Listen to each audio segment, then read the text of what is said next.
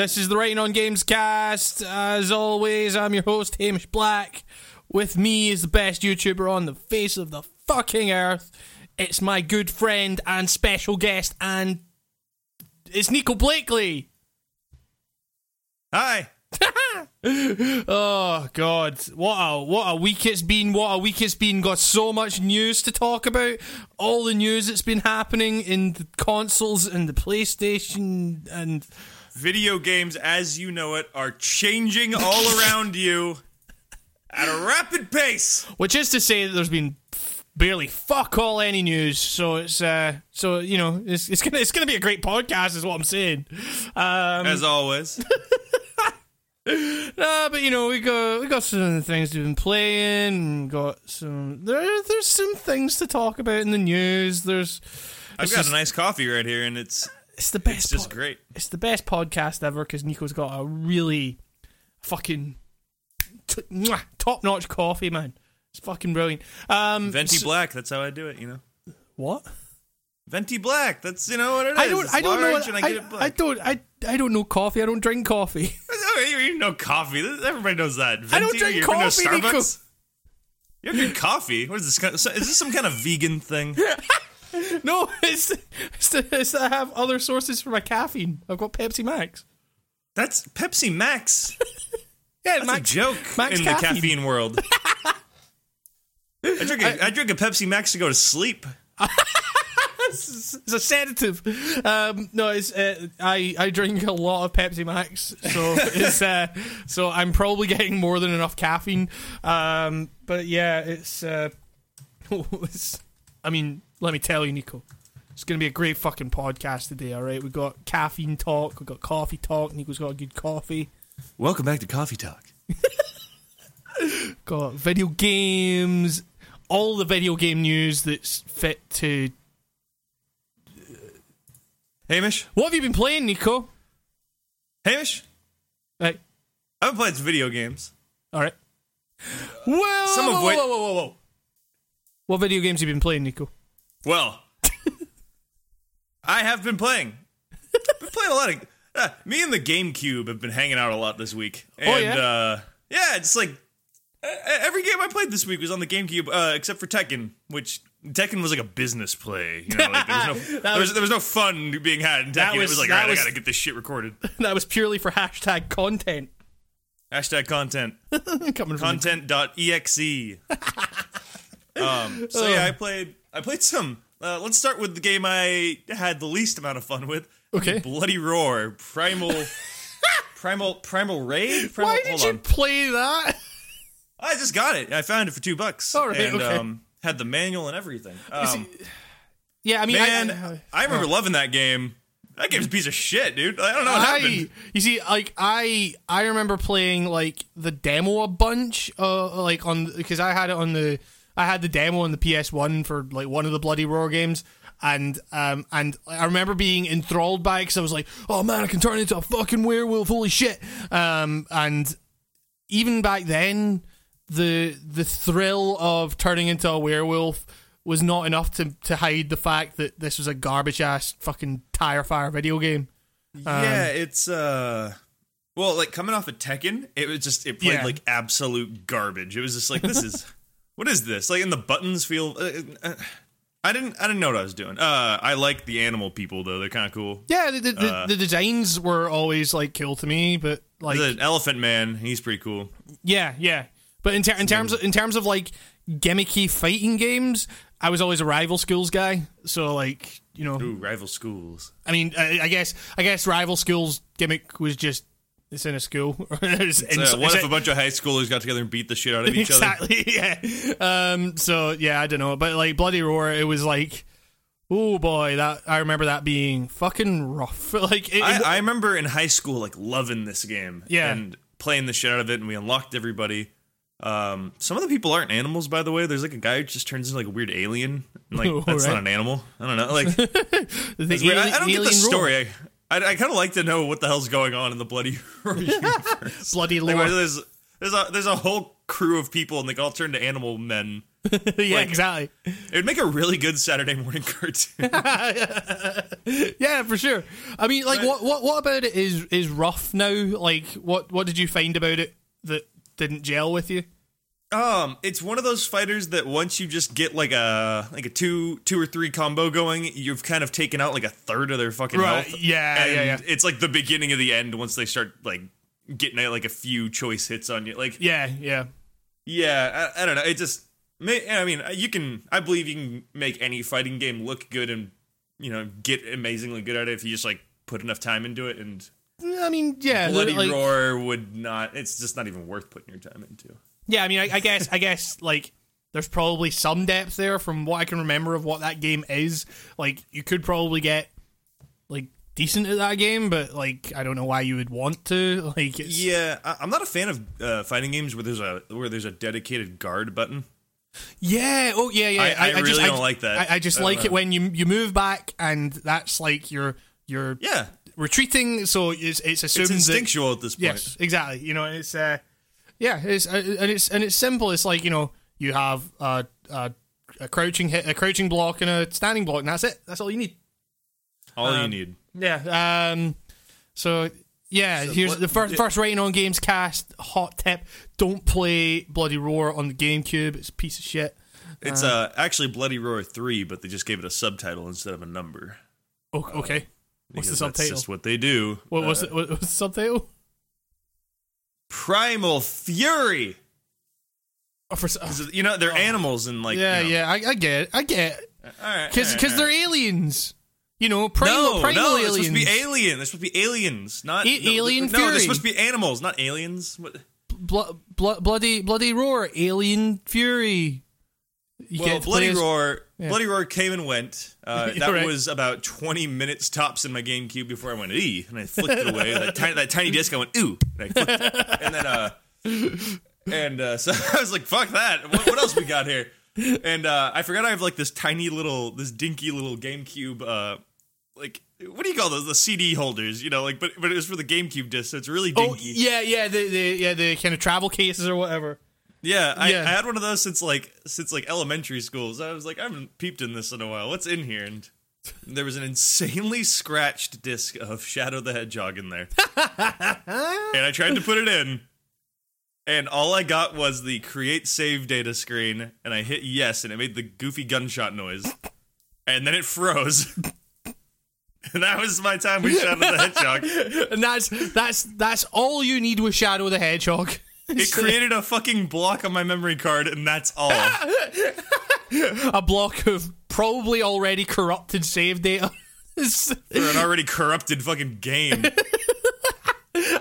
People forget that before Sonic 06, that was the worst one that the entire Sonic franchise had. That was like, ugh. I remember renting that game for PS2 when it came out, and like because at that point I was still kind of like fascinated by, you know, the kind of roller coaster like elements of 3D Sonic games. It was, you know, you'd kind of just hold a stick down and you'd just like watch the roller coaster play out the way it was going to play. Like, that still really appealed to me on a kind of visceral level. So I rented Sonic the Hedgehog thinking, oh, it'll just be like a goth version of that. Like, and oh boy, it's a collectathon. It's like a collectathon fucking, but with like the slipperiest, least precise like mechanics that you could possibly hope for. And he's also like, he's got a gun. Just like, what? He's got a gun. He holds 45. He holds that gun. He holds that gun, and it makes me nervous the way he holds that gun. He's edgy, man. He's edgy, man. Like, where's that damn fourth Chaos Emerald? I will shoot up a school to get that fourth Chaos Emerald. Fuck whilst me, saying "damn" over and over again. that makes it so much like more terrifying of a dude just shooting everybody, but he's only saying "damn." That's a curse word he'll allow himself. Oh, beans! Darn it! It's a good thing I'm not saying "fuck" right now. Otherwise, we'd have a huge problem. Actually, can we just get like a re-release of Shadow the Hedgehog and just like make it like M? Yeah, exactly. Why the fuck not? I mean, who cares? It's just like shooting everyone and just going, oh fuck, Oh shit! Oh. That's what I've been thinking about. Like, I finally got around to watching that 25th Sonic feed yesterday. Oh boy! Because I just like people were talking about it. And I was just like, I don't want to watch this. And then I saw a clip. I saw a clip of a band playing, a band, Crush 40. Sorry, thank you very much. And they were playing the Sonic Heroes theme, and it was so bad. I saw the clip of that, and I was like, "Whoa!" And then over that, you've just got the constant. Yeah, the bzzz, and then every kid in the crowd, like, there's just these tone deaf people in the crowd, and they were singing along. Well, I think you call that singing. Well, it's like he holds the mic out to someone, and he just Sonic. It's like, oh god. End of the world in that feed. Like, it's really good. Who are those people? I wanna like track those guys down in the crowd. The people who look especially stoked at what they were witnessing, and I want to just interview them. Like, what the fuck were you doing? There was a mom in that crowd in that video feed, or she looks like a mom. She's like 40-year-old woman, and they put the mic in her face, and she's just like, "Oh, I don't know the words." No. I just brought my son here to see Crush 40. We came here to see Sonic. Oh god, that was my favorite part. They had someone from Sega come out, and they're just like, "So we all want a Sonic Adventure 3, right?" And then like the crowd gets all excited, and then he goes like, "Oh well, there are no plans at the moment to have a Sonic Adventure 3." He's like, "Why'd you fucking bring it up then, you jerk?" And then you've got it's worse than the Crash thing. And then you've got like the DJs like kind of just like dancing around like dorks, and then you've got a guy in a Sonic suit just who needs to be escorted off the stage because he can't see jack shit. It's like it's so bad. It's oh god. That was. Yeah. After watching that, I was like, I think the only way the Sonic series will ever get me back now would be if they just said fuck it and went full craziness and released some Conker's Bad Fur Day shit. With Sonic. Is one of the new is that fucking Project Renegade or something like that? It's not the one that everyone's excited about. It's the 3D Sonic where it's like Join the Revolution or something like that, and it's I don't. What is that? It was because they showed that trailer for the game that's being developed by what's the guy's name? Whitehead, Christian Whitehead. I want to say, is that right? I don't fucking know. The one that everyone's getting excited about, like the kind of 2D one. Oh yeah, Sonic. Yeah, Sonic something. Sonic something. So they're showing that should be the name. Writing on Gamescast, the most informed podcast on the internet. Nico's got coffee. I've got Pepsi Max. We've got talking about a press conference from July. In September, and but that other trailer had fucking mechs in it, from what I remember. I was like, hey, those are probably the egg bots. I don't know. I'm making all this up as I go along. Let's see. Those are the Dr. Eggman. They're the Eggman. He is the Eggman. They're the hard-boiled Eggman. Project Sonic 06 or Sonic 2017, not Sonic 06. What if they just released a teaser thing that was coming soon, Project Sonic 06? Like, oh no, it's a threat. Coming in the year 3006 to mark the millennium anniversary of Sonic. Oh god. Fuck. Oh, isn't Project Sonic 2017 going to be present day Sonic, classic Sonic, and then Sonic Boom Sonic? Isn't that what it is? Oh, I really want to see that. It's just like they're just shoving it in people's faces now. It's called Sonic Mania. Jesus, I had to go on TV Tropes to find this. All right, I really want them to part of me obviously I really want them to make a good Sonic game because Generations was really good, and do you want them to make a new Sonic game that's good though? Because do you think that the gaming community will be down a good joke to beat to death? We need that guy. We need that one series to constantly make fun of. Guy you love, the Sonic's the mascot you love to hate. But it's but yeah, no, I don't know. They have a good game in them. They have I say that they've released however many fucking terrible the original Sonic's. I'm not huge on Sonic Generations. Was really the first one that I was like, this is actually a good video game. But then Yeah, I don't know, but also part of me like really wants them to lean into the crap. Like, I really want them to like go down the route, you know, like the way they kind of said, "Hey, do you want a Sonic Adventure 3?" Well, no, here's some fucking shit about joining the revolution and shit. Like, I really want them to like lean into like, no, Sonic Boom is the main canon now, and that's what we're going with. It's like, I really want them to just like piss as many people off as possible.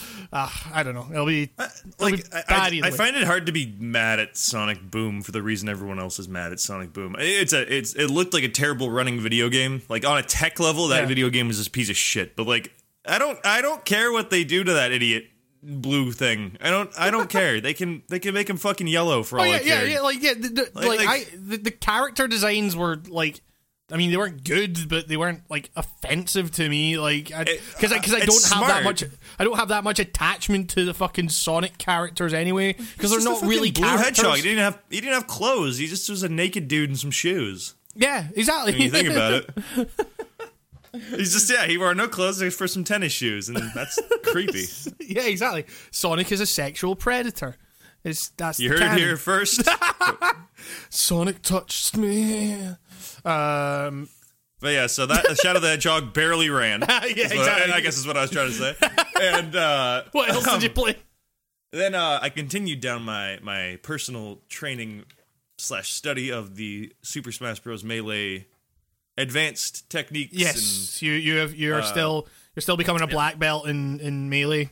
Yeah, figuring out who I want to main or whatever. Yeah, or figuring out just who I want to get good at. I doubt I'm doing tournaments ever. I don't. I mean, not really my speed. I don't know. Evo next year. Check out Nico Blakely. You'll be going on.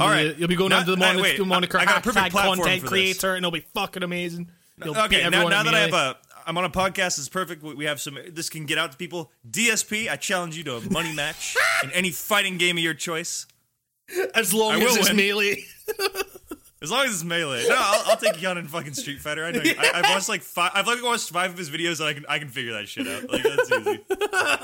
He's not very good. I mean, he's good at the fact that he's cheap. I couldn't block it. What the fuck? It's bugged. You fucking bugged, man. It's the lag. He's that fucker that calls lag in person, like in a real. Like, yeah, exactly. But yeah, so Smash Bros has been fun. I figured out how to wave dash with a couple people. That technique I was talking about, where you slide. So it's all very complex stuff. But, so have you been learning by like reading up on manuals, or are you learning by like playing with other people? Like a big handful of everything. Right now, I haven't had any people like stimulating enough to play with. My friend, when he was down here, he definitely gives me like a run for my money in almost every video game. So he's a great dude to play stuff with because he brings out the best in me in like any video game. So he was great. Got really good with Falco with him, and now I've just been like practicing little like slights on the controller, like little short hops and stuff like that. Right. Okay. Because there's a lot of like dainty touching with your fingers involved in the tech. Yeah, it's weird. You see, because I guess if you're talking about a game like Tekken, it's memorizing like button combinations and like, you know, or like very long strings of button combinations. If you're talking Street Fighter, like I guess it's more about like reading frames and stuff like that. I don't know. Like I'm not a huge fighting game guy. I only have like a kind of very basic understanding of this stuff. But it's like in terms of Smash Brothers, it was like, I guess the way you become more efficient at that is not necessarily by like reading frames, or I mean, it's certainly not about memorizing button combos. It's just how efficiently can you do these moves. Like, does that make sense? Like, well, like there's no right or wrong combos in Smash Bros. Because it was never intended to have combos. Yeah, exactly. That's what I kind of love about all this, and I've been like watching some documentaries on some of like the top players and stuff, and just like the community in general around it, and it's great because this was not a game made to be competitive. Yes, yeah. And people have made it competitive by like putting little rules or like taking things away from it, and it's kind of an amazing game when you think about it, that it can be like an amazing party game and an amazing like high level competitive game. Like what game does both of those things? Yeah, exactly. Yeah, like maybe Halo, maybe like yeah. I mean, could you count Street Fighter in that? I mean, Yeah, I mean, Street Fighter 2 was just played by everybody, so I mean, it definitely just had that. But I mean, you ever played against someone who's like really good in Street Fighter? It's not fun. Like, yeah, exactly. Yeah, totally. Yeah. I mean, yeah. I guess though that's kind of like, you know, when I found out that like people were playing Smash Brothers competitively, like, you know, however long ago, like I was kind of like astounded because I didn't really think that I almost kind of didn't really think that you could get like noticeably good compared to someone else. Like when I played like Melee with my friends, like, you know, it's almost certainly because I was playing with my friends who were equally just as like, hey, there's some dumb Nintendo characters in here, let's smash them against each other, you know. And it's like it always just seemed like super chaotic, and like, you know, there was so much going on the screen that I could barely see where my character was and shit like that. Like, totally, like, that is like a big part of what that game is trying to do. It's just trying to be like a big dumb thing where you smash Nintendo characters together. It's a kid playing with his action figures. It's like literally what it's supposed to be. It's like totally. But I mean, like, you know, I was kind of like, you know, I didn't like I'm fascinated by the concept of this, but I guess like, how do you like get good at that? Like, you know, like well, one of the best players in the world still actually got really good by analyzing frame data. Really? Honestly. Okay. That's interesting. Any of the frame data you'll find was done by him. He's the guy called Mewtwo King. Right. He's like big Evo dude. Yeah, that guy is like a machine. He just he's literally like the guy who spent years in his basement learning it. Like, and he's great. He's been up like top 5 for like 10 years. It's insane. Because in stuff like this, like once you hit like 24, 25, you kind of like get bad. Like you know what I mean? It's like, yeah, exactly. You need to be kind of a young, shitty teenager. He's got a lot of time to like slap buttons around real fast and learn weird things. That's just how it is. Like I mean, but if you like, there's those people. That's what's so crazy is that like there's like 6 guys really in it, and it's like plateaued off into like really it's all about these six guys. Yeah, totally. Yeah. I mean, like maybe that's why I'm so terrible at Smash. You know, it's like, oh yeah, I mean, my old hands, my old frail if fingers. You want to get technical about it, like I've been playing this game since day 1 when it came out, and I've only just started to get what I'd call good. So like that's how many years is that? Like 15, something like that. No, yeah, something like that. Yeah. Jeez. It's something has like rekindled my interest in this game in like a weird way. Like I was so like this was always a game that I considered to be in like my top 10 of all time just because of nostalgia, how many hours I put into it as a kid. But I don't know, I like something got me interested in it again, and I've just been like playing it. Like I put in like at least half an hour at least a day on it, just like practicing little like jumps and stuff. Yeah, I don't know. It's fun. You know, it's fun to do this stuff. It's fun to get good at things. It's fun to learn about new communities that you might not have known before. I feel a little guilty because I've always been really like shitty about like I've always talked about the fighting game communities like kind of like, you know, like what a bunch of fucking idiots, you know, like what a bunch of lunatics, let's say. Like, well, I mean, like they are lunatics. They are lunatics, but I've always kind of viewed them as like ew, you know, like yeah. I mean, I guess, guys. And now I'm like, oh, these guys seem really actually kind of cool. Like they're interested in a very weird specific video game, so you know you have to be kind of weird to do that. Yeah, but, like, totally. I mean, like, I don't know. It's cool. I don't know. There's definitely some people already I don't like in that scene. But yeah. I mean, I guess I'm glad that there are people out there doing that work and like breaking down these games to like their absolute core elements and systems and everything like that. Like, because that stuff's like really interesting to know whether or not you are good at Smash. You know, it's, the metagame around it about like what the community deems like who the best characters are. There's like a tier list of these characters, and it's not. None of that is fact. It's like it's based off of who wins tournaments, so that it becomes this thing of like people see who wins tournaments, and then it slowly narrows down the character selection naturally because it's like I don't know, like I don't know. It's interesting. Like you could theoretically use what everyone's deemed the worst character and maybe actually win an entire tournament with them. Yeah, possibly. Totally. Yeah, I don't know. There's so much randomness and skill at work in it. It's just interesting to watch. I watched a bit of there was some kind of big deal thing in the Netherlands, I think, the last week called Syndicate. Right. I was watching some like Swedish guy who's really good play, and just like even watching like a few minutes of that, you just like these people are like on a whole nother level of like. Have you ever? I don't know. I don't think I can care about one video game that much. Yeah, you know what I mean? I will never be good at. I will never be good at any. I will never be as good at any video game as these people are at one fucking video game. You know, it's some of them like carry over into the other Smash games and are good at those. So like, yeah, and those arguably control differently. So like, some of them are like juggling like 3 games or something like that. Yeah, totally. Yeah. Like the crazy, top man. crust of the world of Yeah, man. I don't know, it's crazy shit. I mean, it's crazy and it's cool that it's happening, and you know, like. Fucking, if anyone thinks you're a dork for that, then fuck them. You know, it's like, I mean, you're already a dork if you listen to this podcast. They're writing on Dorks Cast with Hamish Dork and Nico Dorkley. This is a safe place for dorks. Yep. Welcome. Yep. Well, welcome. Come in. We've got various appetizers like Mountain Dew and Doritos because we know you like them so much. Please step into our hug box. Oh, fuck. But to round off my, I don't know how many games I've said, so I'll say trifecta, even though I think I said more than 3. I think this will make it a trifecta.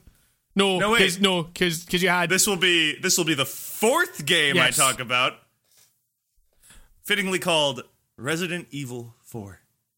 Oh, that's a video game. It's one of the best video games ever made, Hamish. Yep. One of the best video games ever made. It was one of the best video games ever made. It is one of the best video games ever made. It was one of the best video games ever made. Drop the W and the A out of was and put an I where those 2 letters used to be and call it is one of the best video games of all time. It was one of the best video games of all time. What do you got against one of the best video games of all time? Right. First off, you're talking about your experience with the GameCube right now. So you talk about what your experience with Resident Evil 4 was. What do I need to say? This was playthrough what, like number like 57 for me. It's perfect. It's a polished piece of porcelain. Triple beauty. P. Yeah. And beginning's great. Build up that tension. You gotta talk to that guy in the cabin. Anyone listening to this and who's like, oh, Resident Evil 4, they already know, man. Like, yeah, true. The build up is fucking fantastic. Like, the build up to the car crash and stuff. Like, ooh, and then get the tension right. And ooh, don't even get me started on how brilliant that camera is, Hamish. Ooh, it's a camera. It's a real camera. It's Okay, I would say that, like, yeah, maybe by today's standards, Leon is a bit too close, but there was no standard for that then, right. And it works because the game never cheap shots you. I don't unless you're not like paying attention to sound. If you're not paying attention to sound cues, because every single thing that hurts you in this game makes a sound. That is true. That is very true. All right, okay. A distinctive sound that you can hear. The guys are screaming shit in Spanish at you. Like there is so many ways to get out of the way. That 180 turn is fucking necessary. It's necessary. That doesn't make it good. It's that's classic. If you were coming off of 1, 2, or 3, you knew how to do that 180 turn. I believe. Yeah, true, but it's still not good mechanic. Right. Okay. So for context, I said to myself, like, I was like, man, you know what? I really want to go back to Resi 4. Like, played it way back when it came out. Thought it was fucking amazing. Like, thought it was one of the best damn video games ever made. It was still is. It's and you know, it's the way it took a kind of like I mean, were there really any shooters like that before then?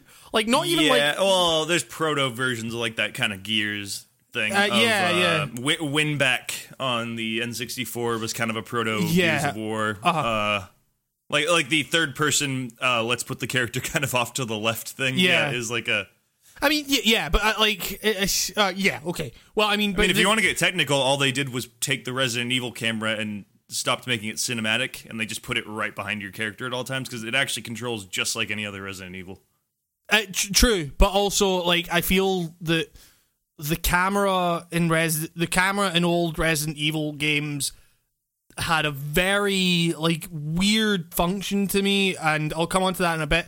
Forward was always forward, no matter what direction your character was facing, and that was terrible. Well, it's you get used to it, but yeah, I mean, like I think the camera in the old Resident Evil games, like on a weirdly meta level, is kind of fucking genius. But in Resi 4, it's like the way that game builds tension and has the mechanics, uses the mechanics and like kind of hinders them in some very subtle ways, like builds up tension in what was back then like a really masterful way. Like playing it now, it's really like I want to just find that thing that was like that made me love that game so much, like way back when, because it's like I'm not far into it at the moment. Like, I can't even fucking remember where I am in it. Where the fuck am I? Did you find Ashley yet? No, it's Oh, you're super early. Yeah, totally. Yeah, I literally only played it for about an hour and a half or something like that. And it was a lot of that was just like getting my bearings and like, okay, this is how this works, and like a lot of that game's mechanics build tension in what now seems like a very like nakedly artificial way. Like it's the camera's in really close, so you can't see much in your kind of peripheral vision. Like you can't move whilst you aim, so like you have to like properly commit to what you're doing, and I get why all these things are in there, and I get why they heighten tension, but it's like a lot of it comes down to like, oh, if I could just like move while I aim, like I'm fairly certain that Leon, if he were a real person, would have the ability to both aim and walk backwards a little bit. Like, it's like things like that. They did that in 6, right? Is that 6 where they finally did that? I didn't play 6, so I played 6 for about 30 minutes before just being like, whoa. Yeah. So I mean, like, it's like the thing is, I'm not talking about like you don't have to make it like some fucking like shooter game or whatever, because that's what they did in 5 and 6. Like, yeah, like and people really didn't like that about it. Like, I feel like it worked better when you were like, when it was the cinematic camera angles, because it was like, okay, you're positioning.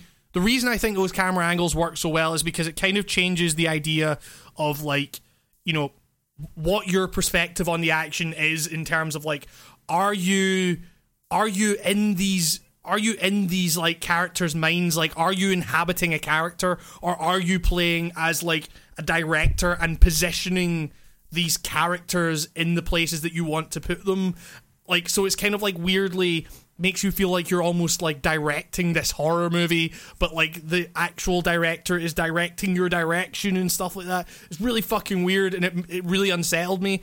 Like, and so like that, like a lot of those old games to me are more about like how you as a player and a director frame the action, because you're trying to find the optimal point at which you can either take out the enemies or run past them, and a lot of that is just how you position them, which is how you frame a shot. Essentially, it's like on a weirdly meta level, I feel like the old games had that thing of like, okay, the tension here is how I most effectively frame this shot so that I can take out all these enemies effectively or run past them. And I feel that by putting that camera behind the character and like trying to,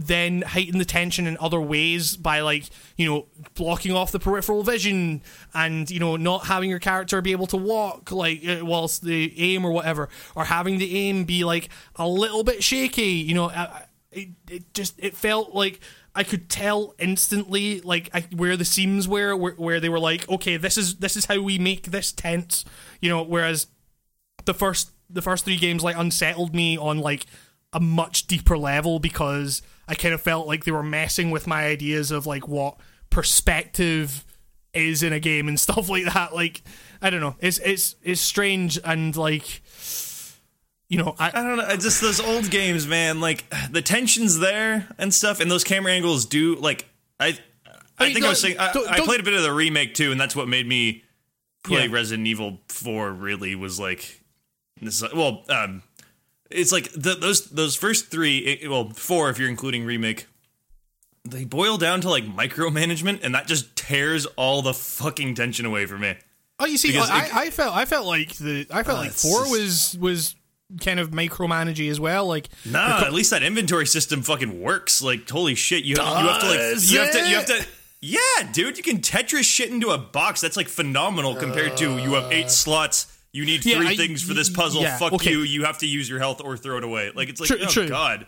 True. I mean, yeah, like that inventory system. Dude, you know what happened in Remake? I fucking boxed myself in and I fucked the game for myself. That sucks. I get that that's an intentional design choice because of like, you know, they want to build tension. Like, oh shit, I only have 1 ink ribbon left. Yeah. I got to a point where I was like, wow, I just put 6 hours in this game and now I'm fucked. I really don't want to play this ever again. Like, that's what happened with the Remake. Yeah, that's my own fault, I guarantee. But the fact that can't even happen, that's a bummer for your game. No matter what era this is, that never was good to me back then. It's not good to me now. But I mean, like, you know, you're saying then that Resident Evil 4 was like more like player friendly. Or, like, player friendly in the right areas that didn't detract from. Like, I still felt like I was in danger the whole time. In fact, my first run through of Resident Evil 4, I took that game so much slower than any other Resident Evil because I was terrified. Like, true. The more in depth combat controls made me more terrified because the combat was now more directly in my control, and so any fuck up was my fault. Yeah, true. And not just me having to aim up, down, middle, or whatever. Like, it's like, yeah, I don't know. Like, don't get me wrong. Like, I am in a position now where I want to love that game again. Like, I'm like playing that game and thinking like, man, like, I really, you know, there was something here that really made me love this. And the thing is, there were like a couple of things that you know, there was like one situation like really early on where it was like, you know, I was running into a room. It's just before you climb up from the sewers into. See, I can't remember any of the fucking place names. But it's like there was Pueblo, the little town. Yeah, but it was like beyond Pueblo. Fuck, I don't fucking know. By the lake, by the church, maybe. Yeah. Because if you haven't found Ashley yet, you're still in the Pueblo map area. Yeah, okay. It's like a farm or something like that. Bear in mind, it has been like, you know, over 10 years at this point since I've played this game, so I'm still like fucking rusty on it. That's crazy to me. I've never met anyone who only played Resident Evil 4 in 2005 and then was like, all right, well, let's see you in 10 years. Like, that's crazy to me. No, there was like a situation where it was like, okay, I shot a bunch of guys and, you know, and I'm running low on ammo and you know, I ran into, I didn't run in, like, I kind of like walked around a corner and then I was like, oh shit, there's a bunch of bear traps here and there's guys throwing fucking grenades at me. I need to run away from these grenades. So you know, like, and then there was like one guy behind me as well that was also throwing like shit at me. So I just like thought, okay, fuck it, I'm gonna run. And then like, it wasn't I decided that I was going to run. A thing went off, like one of the grenades, the things that they throw, like went off, and like I was like, oh shit, I've got to get out of here. So I ran round a corner. Did you run into some tripwire or something? No. It was like so I was on like the very last sliver of my health. Used all my herbs, or like I didn't have any herbs at this point.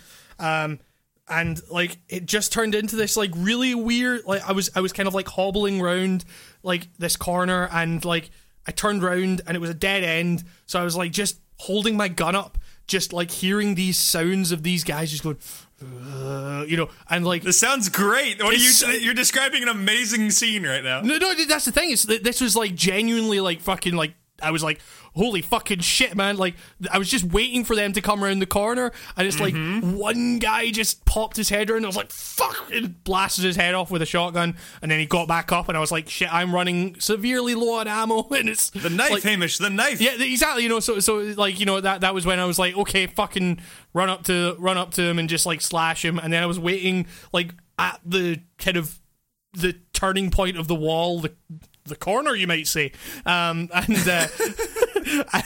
just like the turning point of the wall. I'm very tired. So I'm really tired this week. It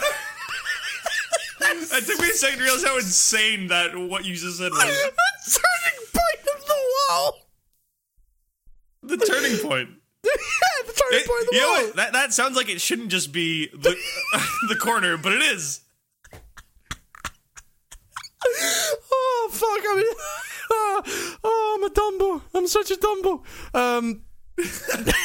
Shit! I can't even finish my fucking point. No, you got it. You were doing good stuff there. So I was like, standing at the turning point of the wall, and holding my knife out and just like fucking ready to like knife any cunt that like turned his fucking head around, and I did it for like 3 enemies, and at the end of it, I was like, I did not think I was going to make it out of that situation.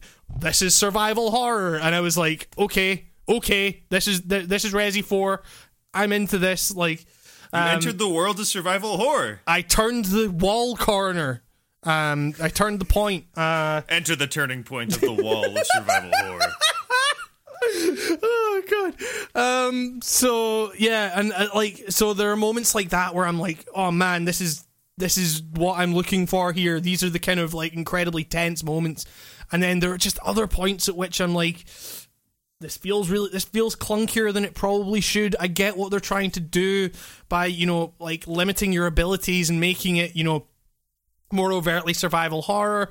You're one man versus like an entire Spanish village. Yeah. I mean, like, I get it, and it's like, I am definitely warming to it again. It's just taking a little while to just get used to the mechanics again, and like, kind of unlearn some of the standards that we've come to expect from even like modern survival horror and shit like that. Because in a lot of ways it really is its own thing, and I guess a lot of respect for that.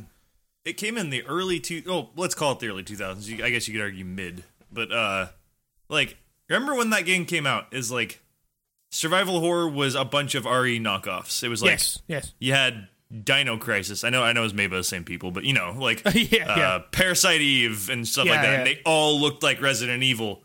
Yeah. And I think like Illbleed too. Shout out to Illbleed on the Dreamcast. Not a lot of people know about that game. You should check out Illbleed if you want a trip.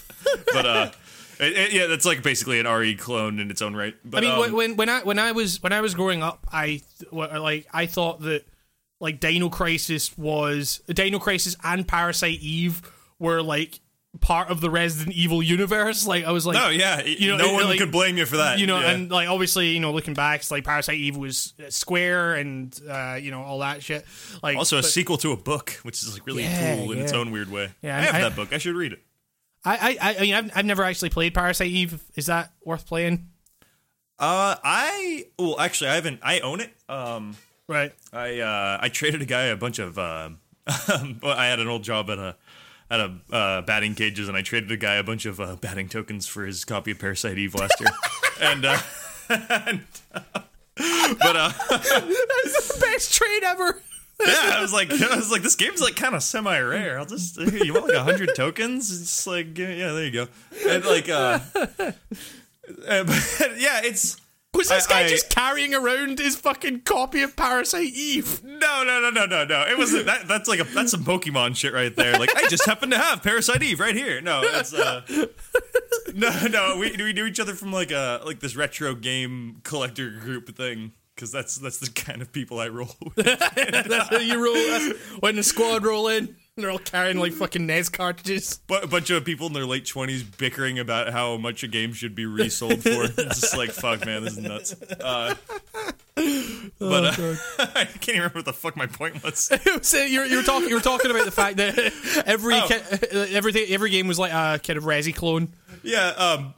Yeah, it's pretty much Resident Evil. Resident Evil mixed like an RPG is what you call Parasite Eve. There's like I think you level up. God, it's been a while. I want to read the book and then play the game as the sequel to the book. Because that's like how many times do you get to do that with a book in a video game? Yeah, totally. So like that's something I'd like to get up to. It's going to require a lot of time because I think Parasite Eve is going to be it's a PlayStation 1 game and it's trying to be like Resident Evil. It's probably going to be a pain in the ass. Yeah. Totally. It's probably going to take a while. So I'm just putting that off as much as I can. But so Resident Evil 4 came along when everyone was getting sick of that shit. Yeah. So yes. I will totally admit that a lot of Resident Evil 4's appeal was like, holy shit, this is a breath of fresh air. Yeah. And the no zombies thing was like a huge selling point for a lot of people. It was like nuts. Like, what are they going to do? Yeah, I remember that being like fucking massive. It was like it was revolutionary for its time. Like the tech was amazing. The fact that you could shoot a dude in the leg and he grabbed his leg and then you could come in a roundhouse kick that guy in the head. Like made that amazing. That shit was cool. Some of my favorite parts about that game are just like the kind of the super like tense things where it's like, oh, my gun's shaking and I'm aiming, I'm trying to get a headshot, and then you just run in and just fucking roundhouse to kick the guy over, and then it's like suplex them when their head explodes from the suplex. That's an amazing move. But it's like, and then you're also like, oh god, I've got to get out of this building. I'll just jump out this window and then just do a flip and then land on my knees and it'll be fine. And it's like, oh, that stuff is fucking amazing. Like Leon is a situational badass. Only if there's a window, he's the coolest guy in town. Got gum. Got gum. Oh god, Leon! What a great bad character. Like I've never seen a character more terrible and amazing at the same. Like yeah. Maybe Agent York, but still. That haircut, man. Yeah, you can't deny that haircut, man. It's also shout out to the brown jacket that does not really make it past the first act of that game. Yeah, man. R.I.P. Well, that's the thing. Is like that jacket. I remember being like people were talking about it as if it was like so fucking iconic and whatever. And it's like it takes it off. Like it's not. He gets hit in the head, and they take his jacket off, and they tie him up, and he never gets that fucking jacket. I always thought it would be great if at the end, like the main villain was wearing that jacket or something. Like, yeah, exactly. Yeah, just insult to injury. What's that? You're cold? Oh, wouldn't you like a coat? That would have been a great that would have been great writing. He beats the final villain, and then he puts on his jacket, and he's like, "Let's go home." Okay, now I don't know what I'm doing. Now I'm just playing like armchair screenwriter. This is Resident Evil Nico's fan fiction. Yeah. Well, it's better than the other ending. Spoilers for the 11-year-old game, where she gets on the jet ski with him and implies that she wants to fuck him. Like that's weird. And he's like, "No, you're like the president's daughter. I can't." Just have sex with you. Also, you're like I think you're 16. Yeah, like that too. Yeah. Fuck man, like it's a game that. Obviously, I'm going to keep playing it. I'm going to play through it, and I need you to like this one, Hamish. I need you on my side. I'm gonna fucking like it. I'm determined to like this fucking game. I want to retouch on this about whether or not you're getting spooked still. Okay. Because now we've entered the season, the time of the season, the reason of the season. Spooky. From September to November, in my book is for straight ghosts and spooking, and I'm going to be playing a lot of horror games. Okay. I want to hear. I want you to get to that castle, because I know that castle is where shit gets terrifying in that game. True, yeah. I mean, also, I should say that, like, I was really surprised that I loved Resident Evil 4 at the time, because I'm really not a horror game guy. Really? Yeah. Like, you look what? I'm not a big horror guy in general. Like, Are you too scared? Are you one of those guys? Or what's the deal? A little bit, yeah. Oh no! I wasn't too scared.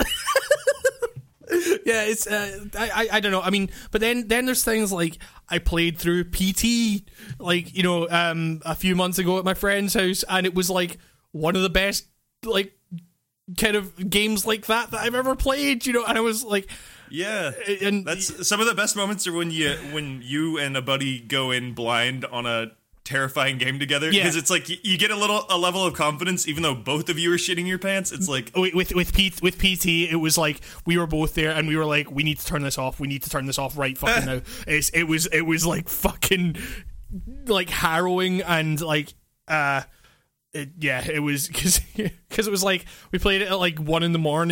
and just played right through. Oh god, perfect time. And the thing is, like, have you played PT? No, I have played Unity or whatever. And like that game ends in like the most Kojima ass fucking way that you could fucking like. I don't know how anyone figured out. Like, I won't spoil it, but I don't know how anyone figured out the ending to that game. I mean, something about something in a sink, right? That's all I remember. No, it's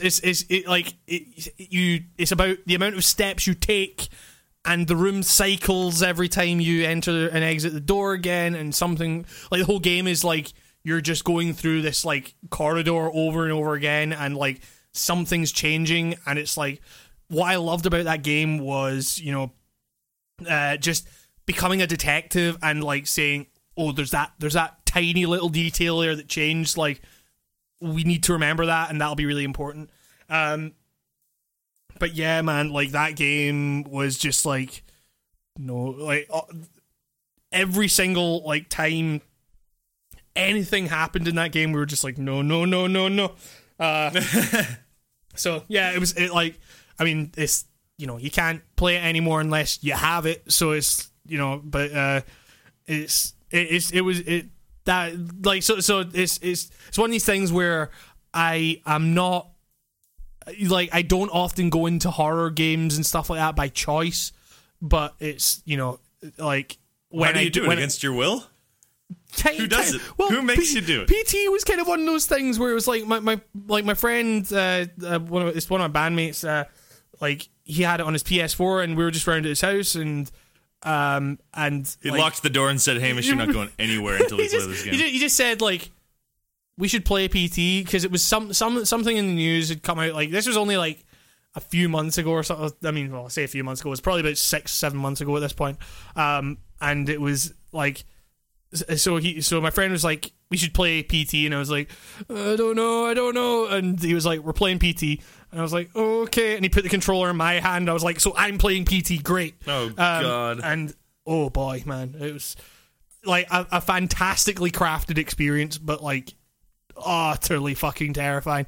So yeah, I don't know, it's like there's enjoyment. Like I take a lot of enjoyment from the horror that I watch and play and experience, but like it takes a lot for me to actually take the dive on a lot of this stuff. So I don't know, I'm a scaredy cat, I'm a wuss. Like what can you like that means you're the best candidate for these games though, because like you're like you should start streaming yourself screaming at everything. Yeah, exactly. I'll become Hugh D Ham Hammy Pie, Super Ham. Writing on pie.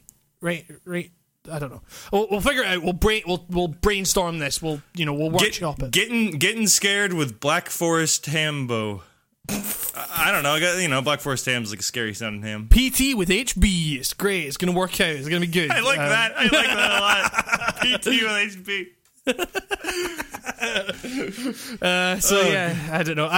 With Resident Evil 4, I will keep playing through that game and I will like it.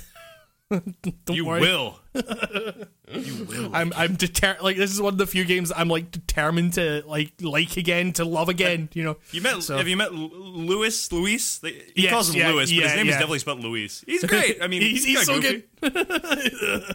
He says some weird thing about the president's daughter. Like it says some weird line about he says a lot of weird lines. He looks at her boobs and says something about how she's strapped with ballistics, I think, and I'm like, what the fuck does that? Even when I was like younger, I was like, what does that mean? Like that's not a good pickup line. She's gonna explode. Yeah, it's like, oh, she's equipped with ballistics, and the camera pans to her boobs, and I was like, what? Are they bombs? What are they? Yeah, so that game's great. I need you to report in with your status, your scared status, scaredy stats, as we'll call it, and like that I just came up with that just now. God, there was something else, but What have you been playing, kind sir? Okay, well, I have been because I just put out that video on Deus Ex: Mankind Divided, and like the comment section was definitely divided. Well, actually, I don't know if that's true. Was that just? I wanted a cool, snappy thing to say. I mean, like, it was kind of divided. Like, a lot of people, because essentially, if you haven't watched the video, I go into, why I think the main narrative of that game is a fucking mess. And it's just, like, because I didn't actually feel that strongly about it before I started writing that. And then it was like, as I was writing and as I was making the video, I was like, man, fuck this game. Like, Jesus, it was a real, like, bad time I was having with it. And so like, to counteract that, like, I went back and installed and started playing Deus Ex Human Revolution, the game that came before it. And like, I didn't expect there to be that much of a gulf of quality between the two games because you play Mankind Divided, and from a gameplay sense and at least partially from an aesthetic sense, like, they look pretty similar to each other. But man, like, Human Revolution was fucking doing some shit, man, and they really, really dropped the ball on Mankind Divided from what I've played of Human Revolution so far. Yeah, it's like, in almost every way. Like, the thing is, for starters, the story is, I mean, it's still not, like, amazing, but at least the characters you're playing, like, Jensen has very, like, clearly defined, like, motives and allegiances, which he doesn't have in Mankind Divided. The characters that he's interacting with are likable and also complex, whereas in Mankind Divided, it's the tropiest trip of trope. They're straight troping, homie. They're straight troping, and it's it's really, like, you've got the pessimistic, gruff office worker employee guy, and you've got got heart of gold. Does he have a heart of gold? No, that's the thing. It's like I forgot there's no gold in this game. That's right. That's the thing. It's like they just kind of have these traits to their character and nothing else. It's like, then there's the Australian boss who talks about when you strap a desk to your ass, you're swimming in politics, and that's all his character is. He never has, like, any fucking, like, revelation or whatever. And it's I like mean, an 80s movie, Police Precinct or something. What exactly, the fuck? exactly. And it's like, up until the very last moments that you have with him, like, that's his character. Like, and but compare that to, like, Human Revolution, where you've got, like, like, all these people that are, like, trying to be, like, somewhat delicate with you, because the whole story revolves around the fact that you're working. Adam Jensen didn't ask for this, He got thrown through a fucking plate glass window as head of Sarif Industry Security. Sarif being the company that are making augmentations, and they're about to, debut some research that's going to, make augmentation available to all or whatever. And basically the offices get invaded, and Jensen gets thrown through a window, and he gets a bunch of fucking augments put in him and stuff like that. Thrown through a window? Why a window? That's the weirdest way to dispose of something. Like, it's a mess. You see, it's not a window, but I'm fairly sure the intro movie in Mankind Divided, where, like, because essentially Mankind Divided has, like, a 12-minute intro video where it just goes over the events of Human Revolution. And it's fairly comprehensive, but I'm fairly sure that says window, like, because it's literally, he goes like, I got thrown through a plate glass window. And I was gonna say, do they just have normal windows in the cyber future? Like, well, the thing is, it's more like a screen, like, because there's text and data on the screen and stuff like that.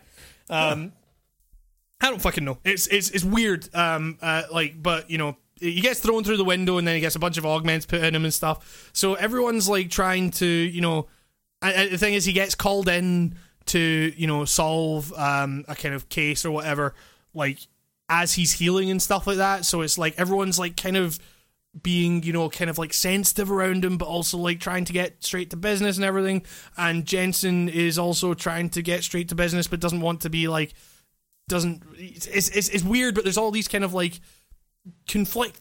potentially conflicting but understandable and human emotions going on, and like the characters are likable, and all that, and it's layered in a way that Mankind Divided isn't. Like, Mankind Divided is very much like what you see is what you get, and it's like on almost every level, like a narrative, the gameplay, like it's weird, man, and it's like, and you cannot deny that the gold and black aesthetic made shit look like at the very least distinctive, and you know, like it gave that game a look and it made it feel futuristic whilst also, you know, I don't know. It's like I'm playing through it now and I am thoroughly enjoying myself in a way that I really was not enjoying Mankind Divided. Like even things like like people talk about that game. People talk about Human Revolution's aesthetic as being like, oh, gold and black, and it's like, yeah, that's the most kind of recognizable element of it.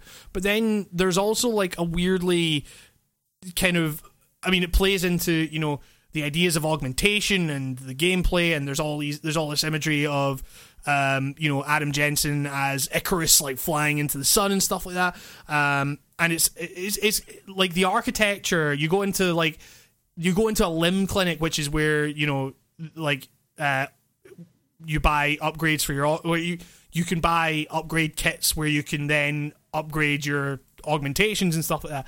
And like the first time you enter a limb clinic, it's like it's playing this kind of like Renaissance style music, and like the architecture is like a chapel or something like that, and it's like this really weird like thing where it wasn't trying to, you know, make something like the real world in order to make its non-point about racism more valid. It was just like, you know, it was just like, okay, we've got a look that we're going for here, and it's, you know, and that's what matters to us, and just kind of nailing that aesthetic that we're going for and stuff, and like trying to incorporate the themes into that, where it's like the Renaissance, you obviously have like and like the things like Icarus and stuff like that. It's like, you know, he built his own wings or whatever and flew too close to the sun. You know, I'm sick of that like metaphor in like all media. Honestly, sure, yeah. I mean, it's not like it's certainly not new, but it's like the way it plays in, the way that theme and the Renaissance thing plays into the aesthetic of the world, the architecture, and the way that then plays into the themes of augmentation and is meddling with, you know, humanity, right or wrong and stuff, is handled in a much better way than it's handled in Mankind Divided, which is just like I say, it's a non-story about racism. It just shows you some people that are dealing with like augment racism for some reason, and never really goes anywhere with it. And no, you learn that racism is bad, Hamish. I don't actually know if the game teaches you that. Well, it assumes you know that. It gives you a lot of options where you can like side with the cops, and I'm like, why would you side with the cops in a police state where they're very clearly abusing people because of something that they can't necessarily control? Like, I think that boils down to them trying to make it retain any sense of playing a role in this role-playing game, when really they're telling a story that you're watching. Because that's the one thing I've noticed about Deus Ex is the role-playing aspect of it. You don't really seem to be making your own guy. You seem to be lightly customizing an already like a character with a personality and a history and stuff. But the thing is, like the role-playing in like the original anyway was not necessarily like you're constructing your character and therefore you're affecting the story in like a hugely meaningful way. That was more about you're controlling the way you interact with the game. Like, because if you put a bunch of stuff into hacking, then you're probably putting it in at the expense of like shooting. So like, yeah. So whereas someone like might like it's basically, it's less about creating a narrative for your character and more about choosing what kind of game you want to play. And like, that's almost kind of like, to me anyway, that's almost kind of like a deeper form of role playing, where it's like it's like game role play, like it's like or game. What would you call that? Like it's You can make it slightly different genres, I guess, like genre playing. I guess, yeah. I mean, it is something like that. It's like, you know, you're not like no two people are going to play the same game of Deus Ex. You know what I mean? It's like, yeah, because they're all going to put their stats into slightly different things, and that's going to affect like because that's the reason that game is like intimidatingly deep. It's you know, you can play that like you can literally like run past bosses in that game. Like you don't have to fight bosses. That's kind of crazy. And it's like, you know, obviously a modern game with like, you know, modern costs of development and expectations of graphics and stuff like that. There's no way you're going to ever make a game that was like as deep as the original Deus Ex was. Like Mankind Divided is like a nice kind of gap there, because what it lacks in kind of gameplay depth, it makes up for in like dialogue choices and stuff. Like you make a lot of dialogue choices in Human Revolution, and there are still like pre-rendered cutscenes here and there, but like they are not relied upon nearly as much as they are relied upon in Mankind Divided. And what was interesting was that I actually found an article by Warren Spector. I think I can't remember, it was like GameIndustry.biz or something like that, where you know, that like that biz. Great, I've heard that in forever, you know, man. it's like it was an article in which he kind of, like, Warren Spector, if you don't know, it was the director of the first game, and like and it, like, this article was going through like his quote unquote commandments for developing the first game, and it's like it's really interesting to read, actually, because it's like what you realize is that like every single part, like these commandments can be almost applied to like every single move you make within that game. Like they are really designed to be that granular, where it's like, okay, every decision you make as a player will, like, you know, you'll be able to solve this problem logically without having to read the developer's mind and stuff like that. Like there's no forced, like relying on forced failure as little as possible. Like you know, anything cool that, you know, a player should do, an NPC should watch. Like anything cool that happens in your game should be the result of the player doing it. Like, and you're like, okay, I'm going through this, and there are maybe a few parts in the original Deus Ex that don't necessarily line up with that, but then I'm comparing them to the new, like to Mankind Divided, and I'm like, this fails on almost every level of what a Deus Ex game is. And it made me think that perhaps the best Deus Ex game released this year is Hitman. We came back to Hitman. Exactly. Again. Man, you had me going there for a second. I didn't know you were going to get around to Hitman. Holy shit. We reached the turning point of the wall. That's the name of this episode, by the way. Yeah, it's definitely.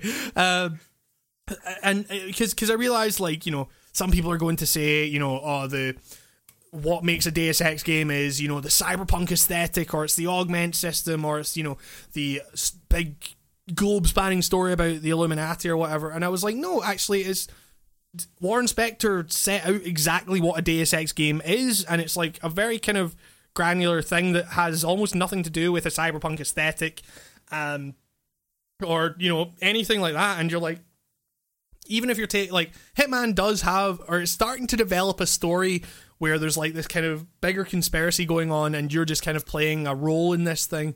But if you're talking about raw gameplay, it's like, if you ignore the opportunity system, then it's like, then you are then just trying to solve these kind of taut logic puzzles, where it's like you're analyzing systems and comparing them to other systems within the map that you're playing, and trying to like combine them in weird ways, or like have them smash into each other to create a whole that you then pierce in order to get your target. And it's like, and that is like almost to a T what the original Deus Ex was. You know, it's like, okay, how can I break down these systems into like, and then logically figure out, okay, how can I make this system mesh with this system in order that I can arrange the pieces in such a way that I can get to my target with the least possible resistance, you know. And it's like, you know, and it's like in Deus Ex, you know, everything was available to you in order to do that. Like, you could do that in whatever way you wanted. And to a large extent in Hitman, it's kind of the same thing. So, you know, and Mankind Divided just, even though the gameplay is still enjoyable, it doesn't have that kind of, like, real player... Like, if you look around enough in Mankind Divided, you'll find an air duct. Like, you know, if you come across, like, a bunch of enemies and you're like, oh man, I don't know how to get past this, if you look around enough, you'll find an air duct that'll take you to where you need to be.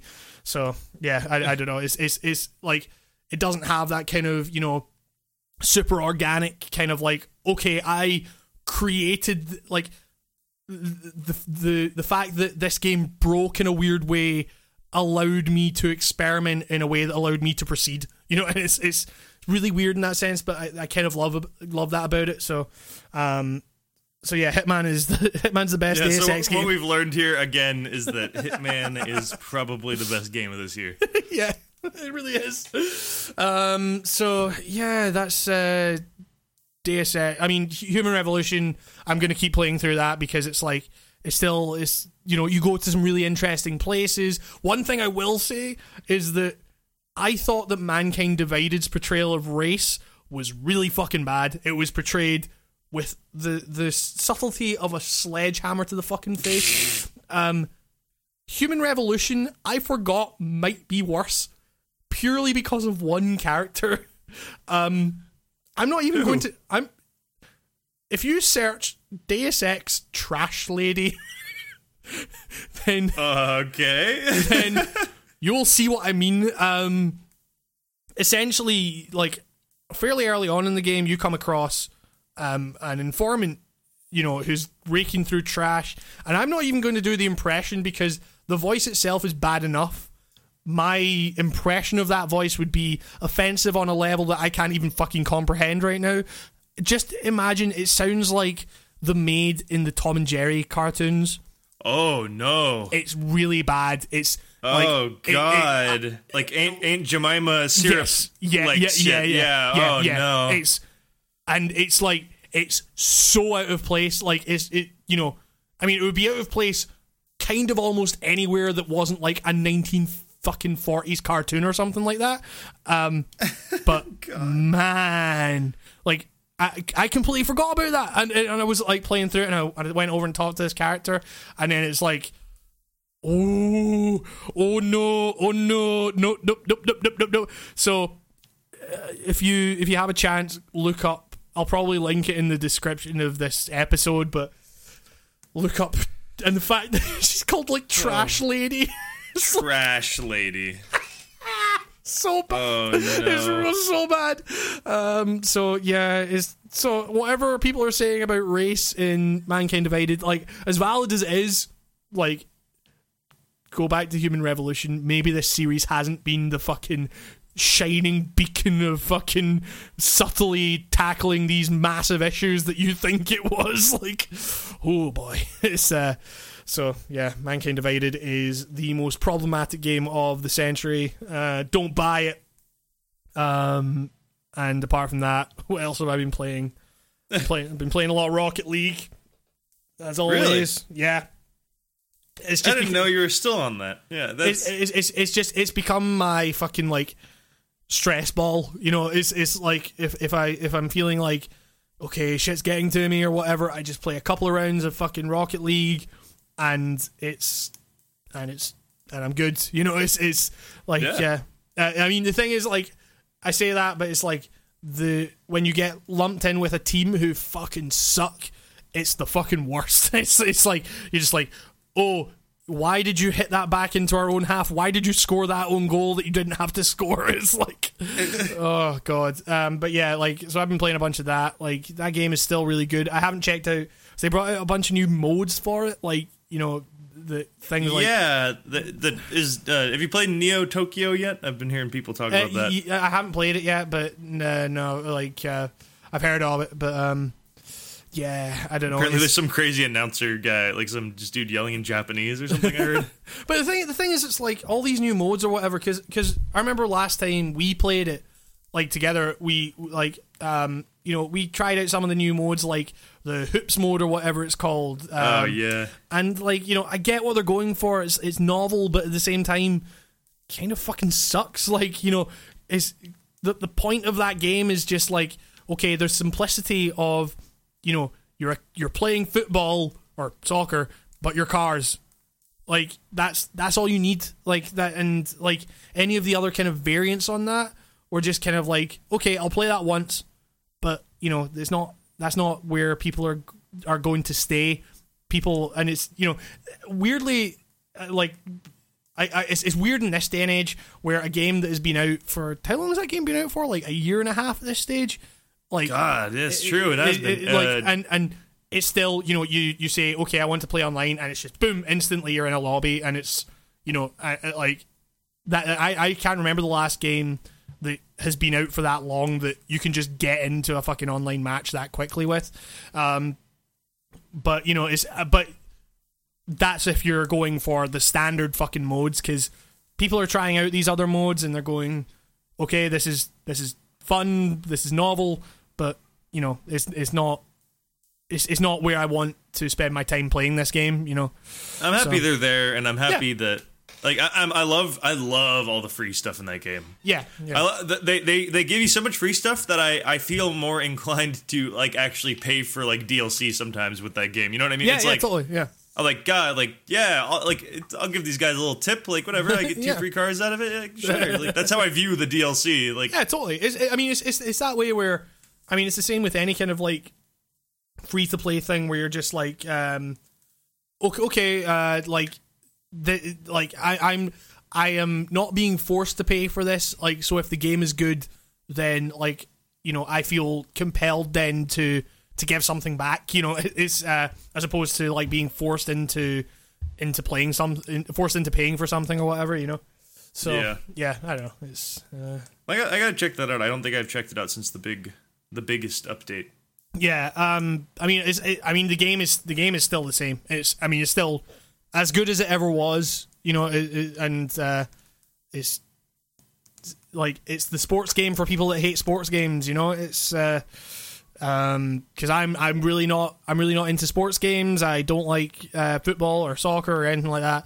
Yeah, but I fucking like the arcadey ones. They're pretty good.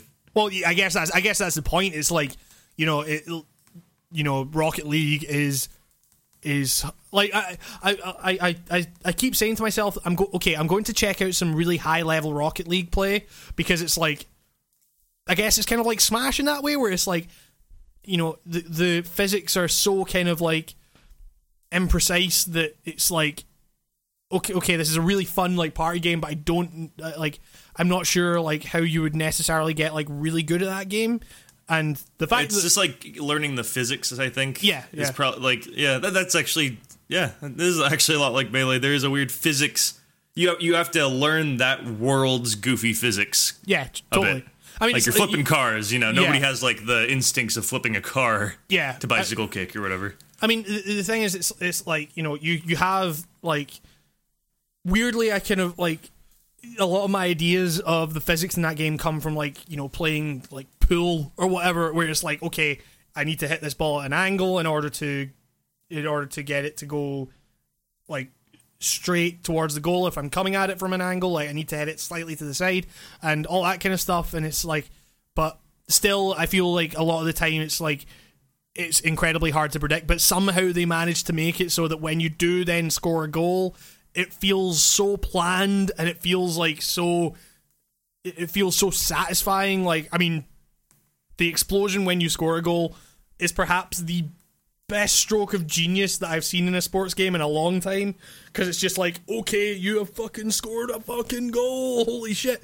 So yeah, I don't know, I really fucking love that game. I'll probably do a video on it at some point, but yeah.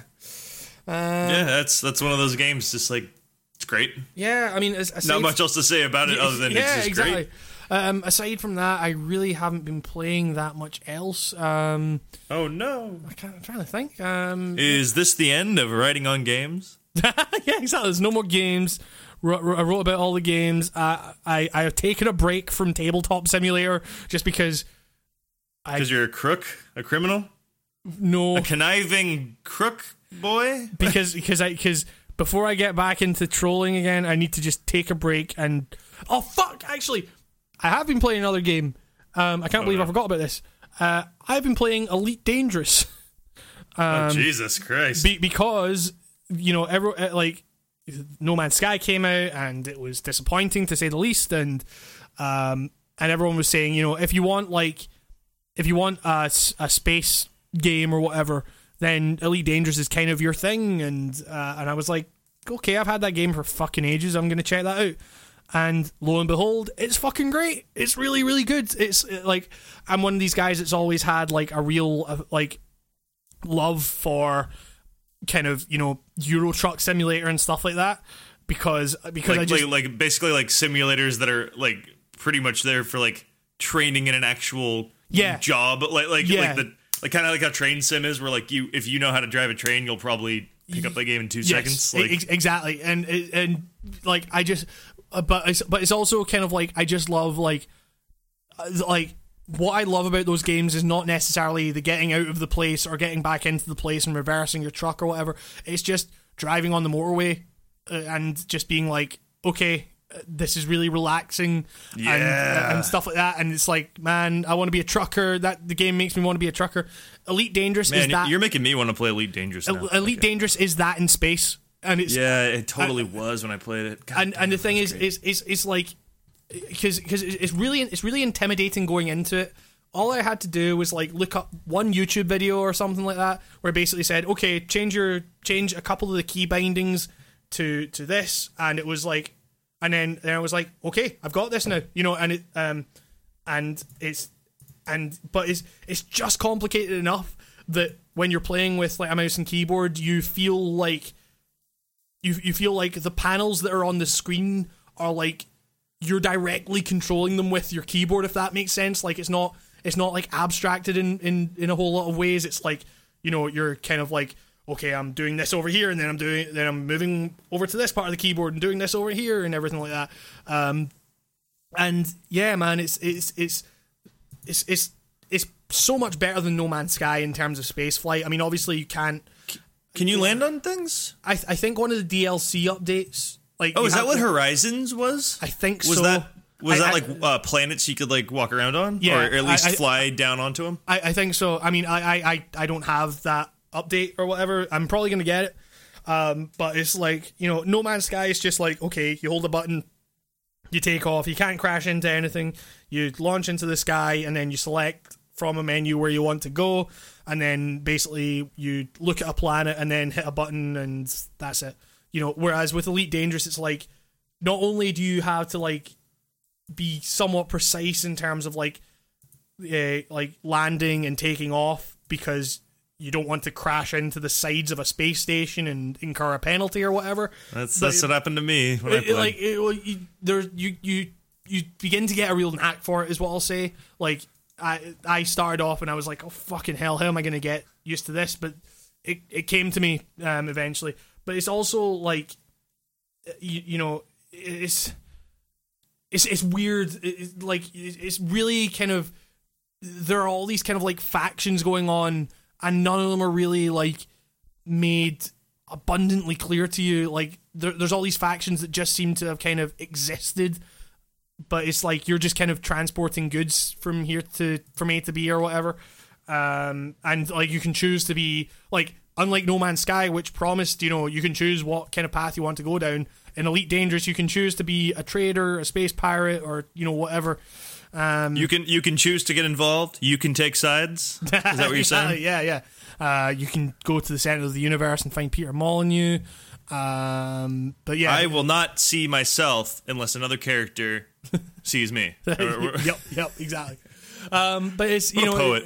But it's like but it's things like, it makes it feel tangible, because when you approach a space station, you ask for permission to land and stuff like that, and and then it's like, I love stuff like that, but that stuff always fucks me, because I totally forget, and I'm like, hey, video games, not like just gonna crash into this fucking space station, I guess. All of a sudden I have to follow Space Trucker protocol or risk dying, and it was like, oh no.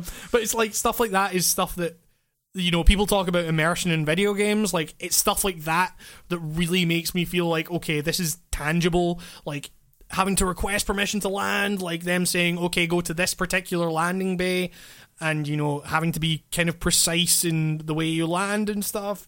And, like, yeah, man, it's really fucking cool, and, like, I kind of can't wait to get stuck more deeply into that game, because I'm still kind of, building up my, my initial kind of credits or whatever at the moment, so how many hours did you put in? At the moment, only about like 2 or something like that. Wow! How much did you get? Like, do you feel like you've done a lot? Because I think my entire playtime on that before I uninstalled it, installing it again actually, is around 2 hours, and I felt like I got nothing fucking accomplished. Like, it's just like you see, I guess it depends on like what you're looking for out of a game like that, because like I say, like, I was kind of approaching it from this weird kind of like space trucker thing where it was just like, okay, I've got a job here, I'm gonna jump to this system, fly for a long time, find this thing, like, be pretty precise in how I land and stuff like that, and like that stuff was like what I counted as getting a lot done. It, like, I don't know what the end game of Elite Dangerous is, I don't know if there is an end game or whatever, like, it's just New Game Plus, just like exactly. The best space trucker in the universe, like, but I kind of don't care, like, I'm just kind of just going and doing these things and hoping I don't die, and and it's I mean, it's not a game that like I'm going to spend hours and hours and hours playing at a time or whatever, but I will keep playing that game, like, in a weird way, like, that Elite Dangerous is a meditative experience in almost the same way that No Man's Sky is, except Elite Dangerous isn't fundamentally broken in so many ways. It's it's definitely highly recommended. Like, I would recommend just kind of like what I did was I literally just typed into YouTube Elite Dangerous flight tutorial, like the ones that they provide in their kind of overlay or whatever are not great. Like, a lot of people will tell you that. So I just looked up another guy that was doing Elite Dangerous tutorials and just watched one video, and he was just like, okay, rebind a couple of buttons to these things and it makes it a lot easier.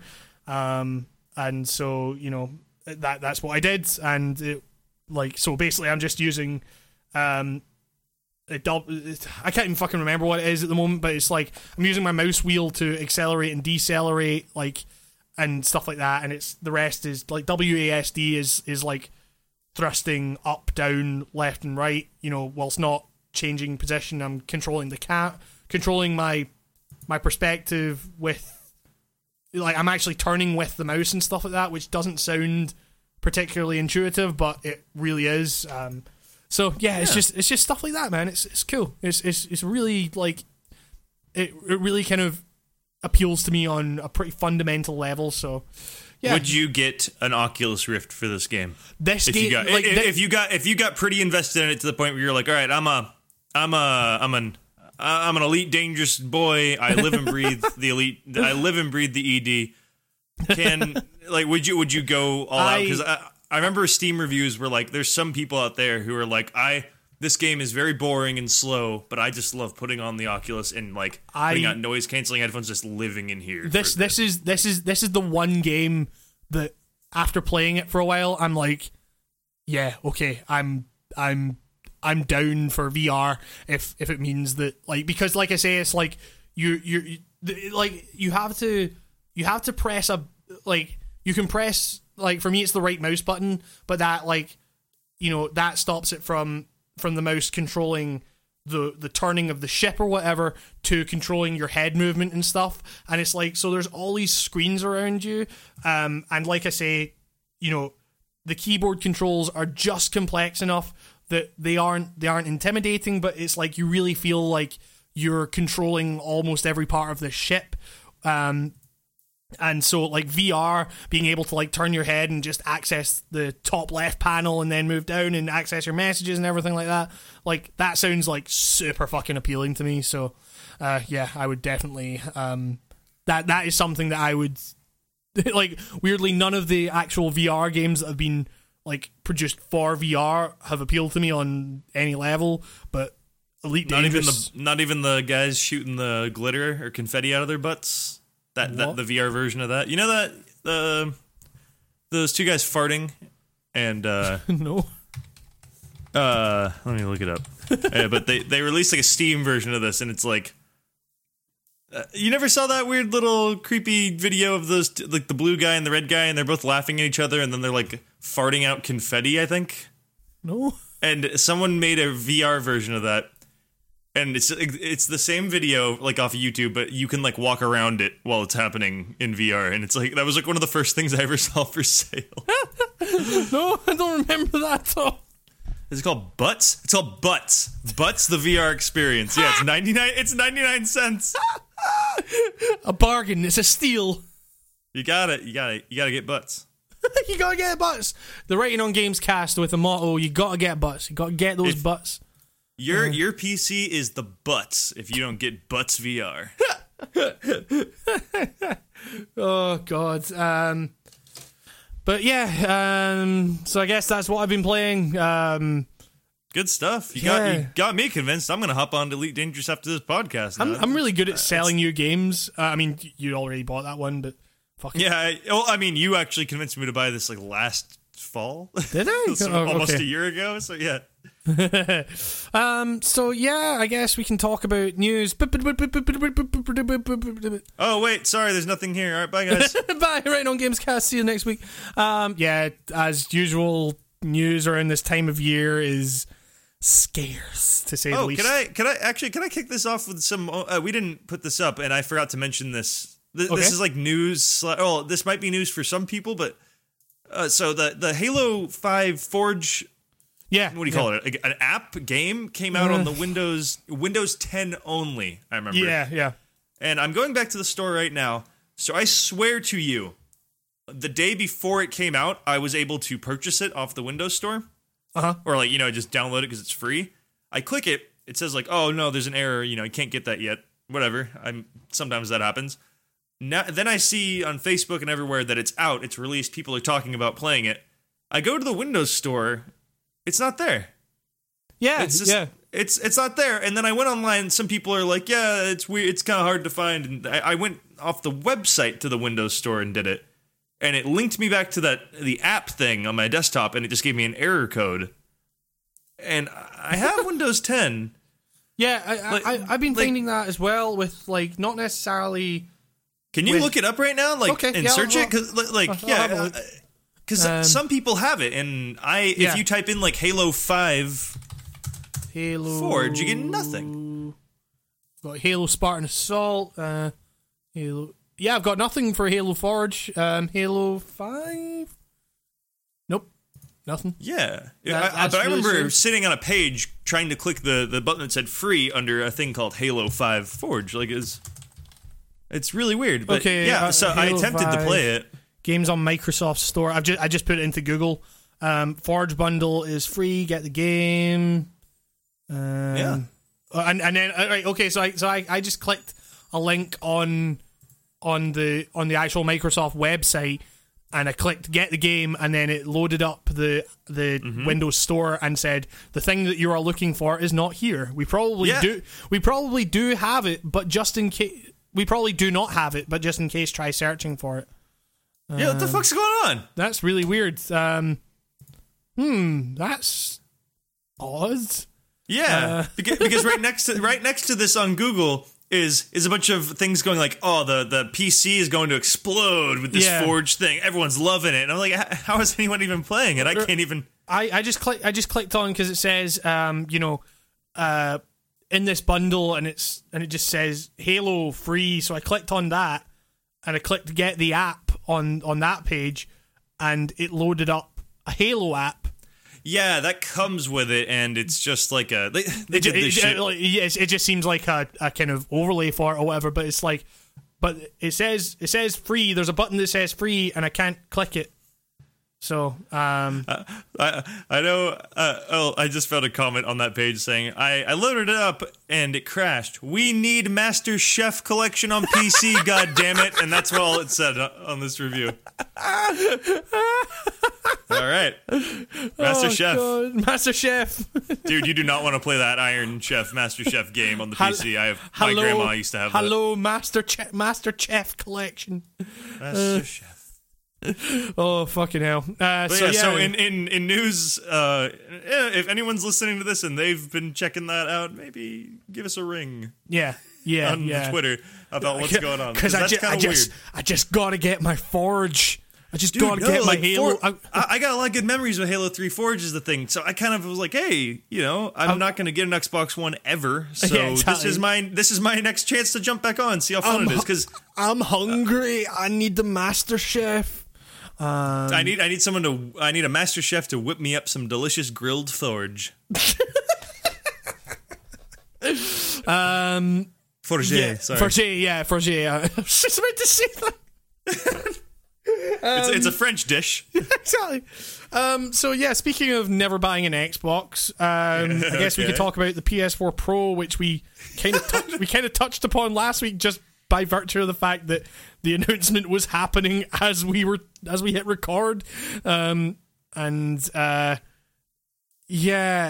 like the PS4 Pro seems like hot tire fire. And moving on, like it basically it looks like there's been an update to this story though, right? Well, at the very top, it's like, are we talking about a 4K HDR patch?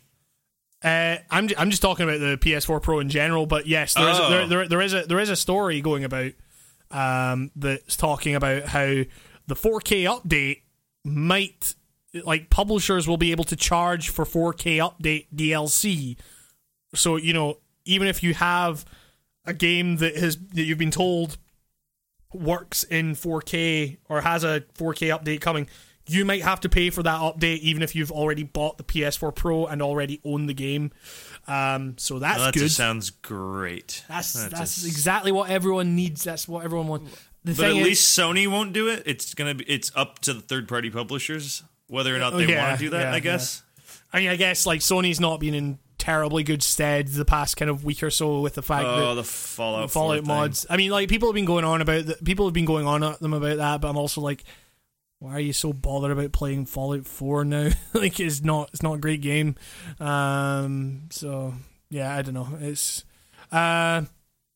it like, so the PS4 Pro is coming out, and like everything that's been coming out since has been basically saying, nah, it seems potentially cooler than what we thought it would be, but like still, pointless for a lot of people.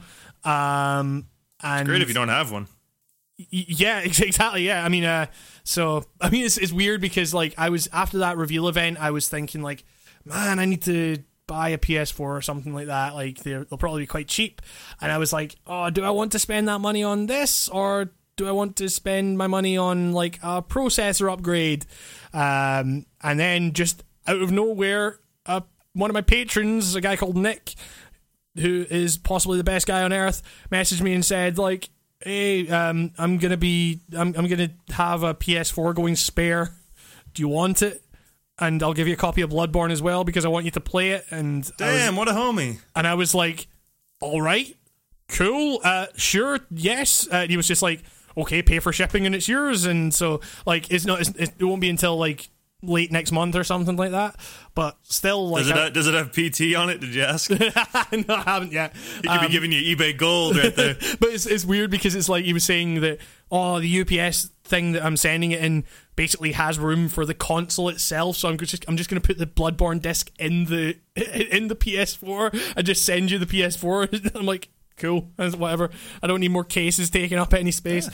So it's a smart move. I like this guy. Yeah, exactly. He's a good old boy. He's got a good head on his shoulders. He's going places. Yeah, he's a good man. He's my friend. He's my friend and my patron. Disclosure, he is paying me. Shout out to Nick, friend of writing on games. Facilitator of hashtag content. Bloodborne hashtag content coming soon. Hashtag content king. So yeah, that's like, I was like, do I buy a PS4 Slim?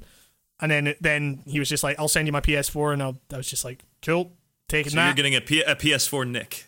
Yeah, exactly. And I will scroll Nick. I'm gonna get Nick tattooed on my forehead just as a Nick. If you're listening to this and it's not too late, carve Nick was here on it somewhere. It's something cool. Yeah, exactly. Something cool like Nick was here. Hey, that's like a classic cool, man. It'll be like that film, The Little Rascals. I was actually thinking more of like a Shawshank Redemption. That's a bit dark, I think. Yeah, I went Little Rascals. You went Shawshank Redemption. It's the same thing. I do not mean Nick should carve that and then kill himself. I mean Nick should carve that and then like think to himself, yeah, that was pretty cool. Like that's all I meant. Oh, Nick, what a cool guy! He killed himself. Fuck. Jesus Christ. No, man, killing yourself is not cool. We do not condone. We do not condone. As someone who has suffered from major depression and has dealt with that, don't kill yourself. It's not a good thing to do. Someone who has died before, I would say. I don't recommend it. Someone who has suffered from suicide. No. I went to a fortune teller, and I now know about my past life, and I gotta tell you, it's not fun to die. You don't get to play video games if you die. That's all I gotta say. Exactly. Yeah. Exactly. Well, actually, we don't know that. But the Writing on Games coming out with bold statements like "Don't kill yourself." Don't kill yourself. Racism is bad. Og lives. Og's lives matter. So don't kill your Og. All right. So the PlayStation Og is whatever. No, sorry, PlayStation Pro. Jeez. Oh God. Did you actually know? That was not a joke. So basically, PlayStation 4 Pro is coming out, and it's the stories that have been coming out are like really weird because it's like things like Mass Effect is still going to run at 30 frames per second whether you have the PS4 Pro or just the old version. Like, and apparently that's great. Apparently that's the case for a lot of games, and it's like people were saying before this, like, oh man, this new hardware, they'll maybe be able to run it at higher frame rates and stuff like that. That was what everyone was interested in. Not everyone has a fucking 4K TV. This is the same shit last gen with the Xbox HDR add-on thing. Yeah. And it's just like, no. Exactly, yeah. No thanks. So yeah, that's coming out, and it just seems like, they were gonna have a hard time selling this stuff anyway, but it just seems like, okay, well, I mean, I don't care. I mean, also, I mean, it's good that I'm getting this, I'm getting this PlayStation late next month, and it works out quite well because, speaking of things that were going to be coming next month but are now coming in December. Ooh, good segue. Surprise. You'll never believe this, Nico. The Last Guardian. It's out? It's out? It's out! Oh, in December. Oh. I don't even care, but it makes me sad for everyone who loves this game now. I'm sorry, guys. If you're pissed off about the delay, about a couple of month delay of The Last fucking Guardian, then, get a grip. I actually have a friend who, no joke, a day before this news broke was like, it's never coming out. I was like, don't lose hope, man. It's coming out. I was like, October 25th. I just read it. It's got a solid date. I was like, and then literally 2 days after, I wake up and I pop open my little RSS feed, and the first thing is December 20. What was it? December 6th. Yeah. Yeah, exactly. I mean, it just seems so weird because December seems like absolute suicide to release your game in, because okay, I've been hearing that a lot. Why would they move it to this date? This is when X games are coming out. Was the crowd that's buying Infinite Warfare ever gonna give two fucks about Last Guardian? I guess. I mean, I don't know. I mean, I guess it's taken on enough of a kind of cult thing now that people people who might not have been interested in Shadow of the Colossus or Ico are probably, if they have a PS4, then they might. I would say they probably know what the name The Last Guardian. They probably heard that a bunch of times. So I remember that was supposed to come out on my PS3. Yeah. Yeah. I mean, was it not? Was it PS2? Am I no. That would actually be insane. That's like Duke Nukem Forever levels of like. Was that not? I mean, it's getting there, but Duke Nukem Forever was like 99, 98, I want to say it was announced. I'm gonna original.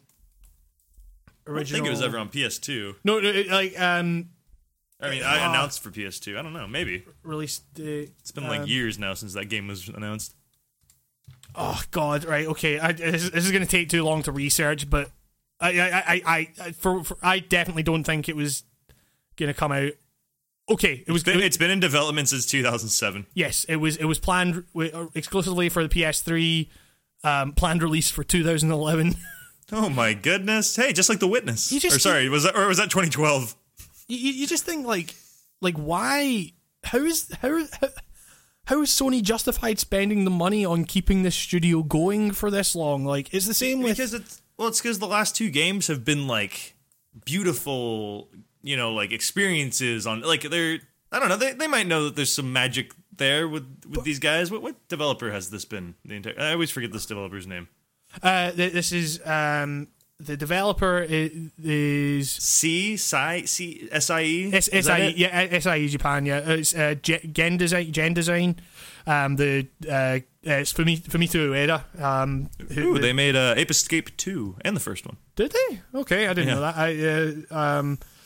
So yeah, Shadow of the Colossus is one of my favorite games. So I'm still excited to play The Last Guardian, and now I'm getting a PS4. I will be able to play The Last Guardian. So.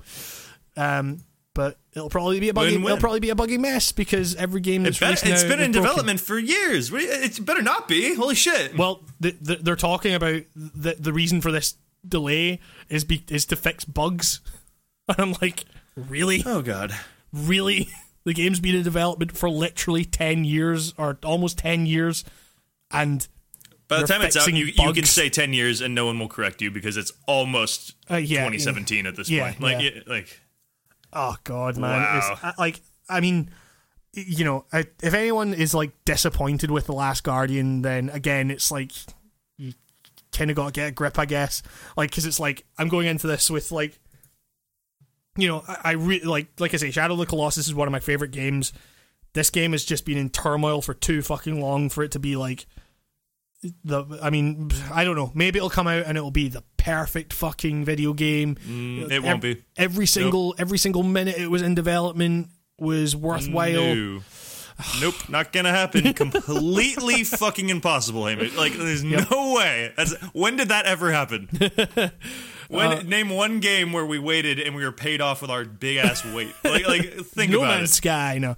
That's what I was gonna say. I have learned this year because I got caught up in that hype. Who couldn't get caught up in that hype? Yeah, exactly. After a while, it got to you, and you were just like, No Man's Sky, and then it came out, and you're like, ooh. You wanted to burn the world. Hachi machi, that's a hot tamale. Water tasted like slime. And the sky turned red for me. I don't even know what I'm talking about, but I expect nothing from this game, but I'm going to play it, and I hope nobody expects the world out of this because you're going to be fucking bummed. Yeah. The Last Guardian story is framed as a flashback narrative told by an older man recounting his experience as a young boy meeting a giant feathered creature resembling a griffin.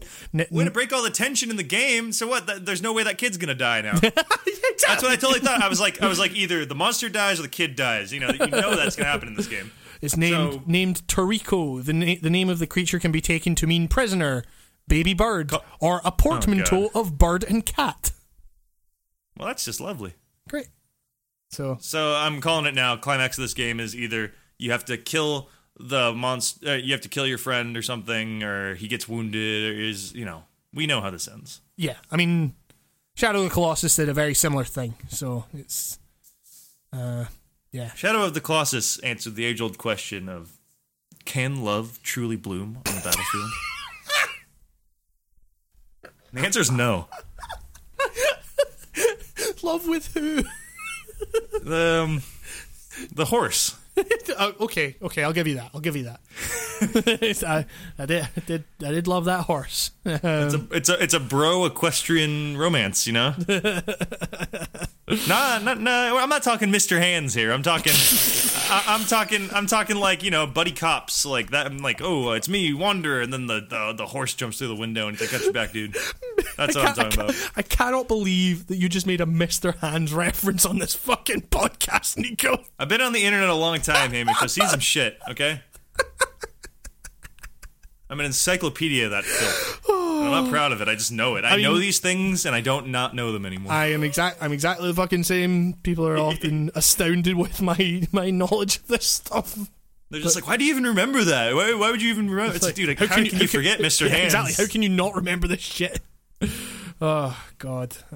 Yeah. So don't look up Mr. Hands. Do whatever you want. I'm not your mom. This isn't your grandma's horse. Not your dad's podcast. Your dad, but possibly your grandma's. That's my new insult. Your dad was Mr. Hands. Oh God, Mr. Hands died of organ failure later on that night after that video. By the way, exactly. R.I.P. Gone but not forgotten.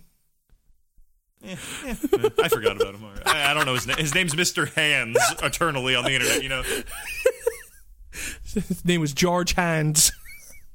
Mr. G. Speaking of doing questionable things with animals, Hideo Kojima reveals new Death Stranding details.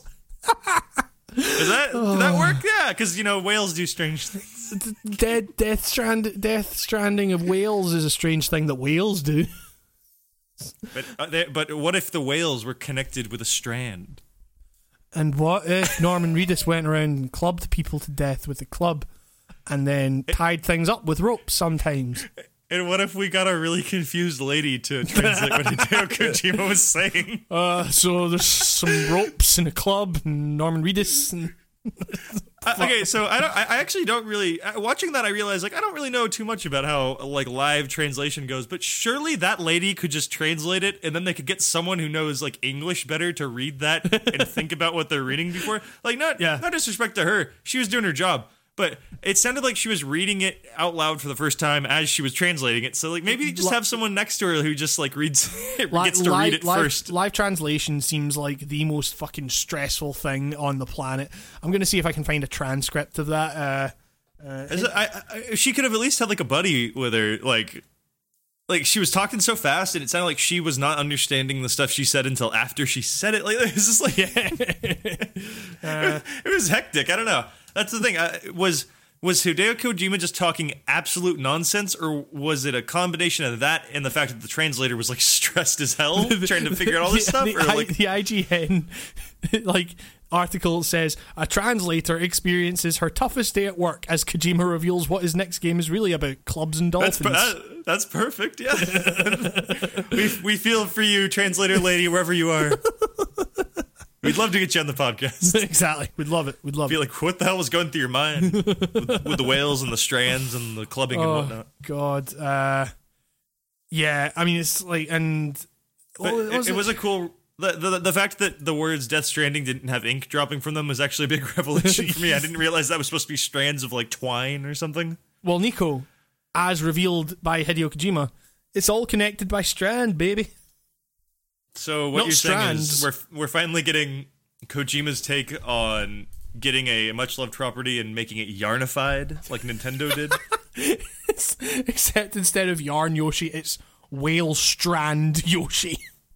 Super Norman Reedus, stranded tides. I don't know, I don't know what to make of Death Stranding. What the fuck is this? I didn't realize until a few days ago that it's being labeled as survival horror. Really? Yeah, on certain things it says survival horror. What the fuck is this game? What the fuck is because they've got that fucking Koji Pro logo movie thing that they made that apparently Ludens, that guy in that trailer, isn't in the fucking video game. But no, that's Kojima. Isn't that Kojima? I thought Kojima was suit of armor. Kojima says it's him, but I don't trust him. He said that the guy, the other guy in the hospital bed in that scene in Metal Gear Solid 5 where like Miller and Big Boss are in the hospital together, and it's like you're seeing it from another perspective. Hideo Kojima said that was just him, and I'm like, no, it wasn't. That's not true. That's not. The ending of that game proves otherwise. So, yeah. You know what? I was almost expecting the end of Metal Gear Solid 5 to be that you were Kojima, or like I thought he was gonna be the ending somehow. I don't know why. Like a big puff of smoke and you just see him laughing. I mean, both Ground Zeroes and the Phantom Pain have missions where you rescue Kojima. It's like you rescue Hideo Kojima from a world that he created, which I feel is fairly prophetic given the fucking situation he was in. So it's one of the best moments of last year, probably for me, in terms of like just craziness. Like also, is it just me or does he look really chubby in that game? Yeah, exactly. Like he's kind of fat, like or like his face is like all like round. It's like he doesn't look like that. Exactly, he's a skinny wee boy. I think of a lean Stream Bean guy in a rhinestone T-shirt. That's Kojima. Talking about Strand. You got to love the Strand boy. Strand. So basically, Kojima came out and just confused everybody even more. Because the trailer was already confusing with no context, and then he kind of gave it context, and it made it even more confusing. Yeah, exactly. Oh God, he didn't say anything about the C-section. Yeah, exactly. Norman Reedus gave birth to a little baby. Well, babies are connected to the uterus through the strand of the umbilical cord. Little baby. Oh God, I'm drawing conclusions. Oh no, there's too many things relating to each other. That was actually just a documentary. They just filmed Norman Reedus in a room. It's like, oh shit, he gave birth. Oh fuck! Oh no! I told Kojima I was interested in collaborating, and all of a sudden I wake up and I'm on a beach naked and handcuffed. Oh God! Oh no, my baby's sinking now. Oh no! What is this game gonna be? I need to know. I need to know. Yep. I'm interested. I know I was literally just saying a few minutes ago, don't get caught up in the hype. I'm hyped and not in like this is gonna be the best game. I'm just like you just need to know what it is. Believe. Yeah, like I got an Agent Mulder fascination with this game. I just think about it and I'm just like, what could this be? Oh God, is there anything else that we want to talk about? Anything interesting? I don't think so. Bloodstained has been delayed. That game that looks kind of crap from what I've seen. Mighty Number 9 Castlevania Edition. Kind of. Oh yeah. Yeah, it's that the footage I've seen from that game. Like, a lot of people have said that it's all right, but it doesn't look great to me. It look like the animations look a bit janky, and yeah, but that's been delayed until 2018. So, whoa, what? I didn't realize it was that late. Which is kind of weird, actually. Now that I say it, like the fact that this is just a Symphony of the Night clone, and it's taking this long. Like, so that also confirms that now the PlayStation Vita will have a game in 2018. You are absolutely no. Actually, shit. There's something else. Sony just announced a bunch of new Vita models, from what I remember. Let me see. I saw this. Well, I mean, like, good if they're doing that, because I kind of love that. I love that handheld. I was kind of cool. I was just thinking recently, I really want a Vita. So because they just, dude, I got one last year, and I was just like, I have no hopes for this. The internet has just talked about what a disappointment this is, and it's amazing. It's like, it's a PlayStation 1 machine. That's what I use it for, man. It's like, dude, I was playing Tekken 2 on the bus. It's a cream dream, Hamish. It's a cream dream. Cream dream. Okay, so the story is developing. At today's TGS press conference, Sony has revealed colors for the PlayStation Vita. Your color choices now include white, blue, red, silver, orange, and naturally black. Sick. So cool. Yeah, hey, any Vita news is like, I mean, like, as far as I was concerned, the Vita was in a ditch somewhere. Yeah, with a head wound. I don't know, like, just like. I mean, I don't like. I doubt they're gonna like. For one, I doubt they're going to be producing any more like big AAA games for this thing, because of the fact that didn't it recently get hacked?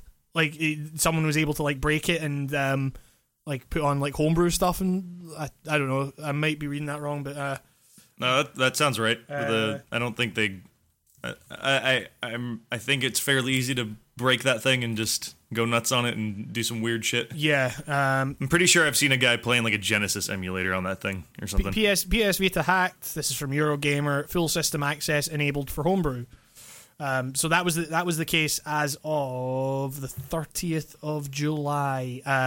So from what... Maybe I should get one of these new ones and turn my old one into just like a homebrew device. Oh yeah, that sounds good. Actually, load that up with some fucking sick hentai mech games. Gonna try to get Dolphin running on it. Oh yeah. Because like that'd be insane. This story talks about how they're getting like Super Mario Brothers 3 to run on it. But yeah. I mean, you can just play that on the 3DS without breaking it, but yeah, exactly. you know. But why do that when you can get it on a different system that wasn't meant for it? True. It's great. Yeah, I kind of like this red one. The more I look at this red one, yeah, it's cool. The Vita looks like a cool system. Like, it's really cool. It's like the back touchpads are like that's one of the dumbest things ever because if you have hands like I do, you're just always touching the back of it and fucking up your game. Yeah, exactly. But the touch screen it's like someone found the perfect. This is what I always wanted out of like when people first said they could play games on iPhones is like something like this. Like it feels like someone plugged an iPhone into the center of a PlayStation controller and it works really well. Yeah, totally. Yeah, it's I'm like it always interested me in concept. I just never had the money to buy one, so but yeah, no, I would consider picking one up just for the kind of novelty of it, I guess. There's so many versions that it's like kind of a headache trying to figure out which, because there's like one that the internet has deemed like don't get this one, the screen's terrible, and like they all look the same to me. Yeah, totally. Yeah, I mean it's like there's no I didn't even really know there were two versions of it, so... I think there's like, the PSP did that shit where it was like, there's PSP Go, there's PSP, and then there was a bunch of numbers after it, and then there was like PSP 3000, like, there was all this shit, and it was just like, what do they didn't elaborate. Yeah. So that's what it seems like here, is it's just a color that's changed, right? Yes, it seems, well, I mean, literally all they've announced is a color change, like, as it says on the article that I was reading from... Let's Play Videogames.com. Well, all right. The story is developing. How'd they get that name? Holy shit.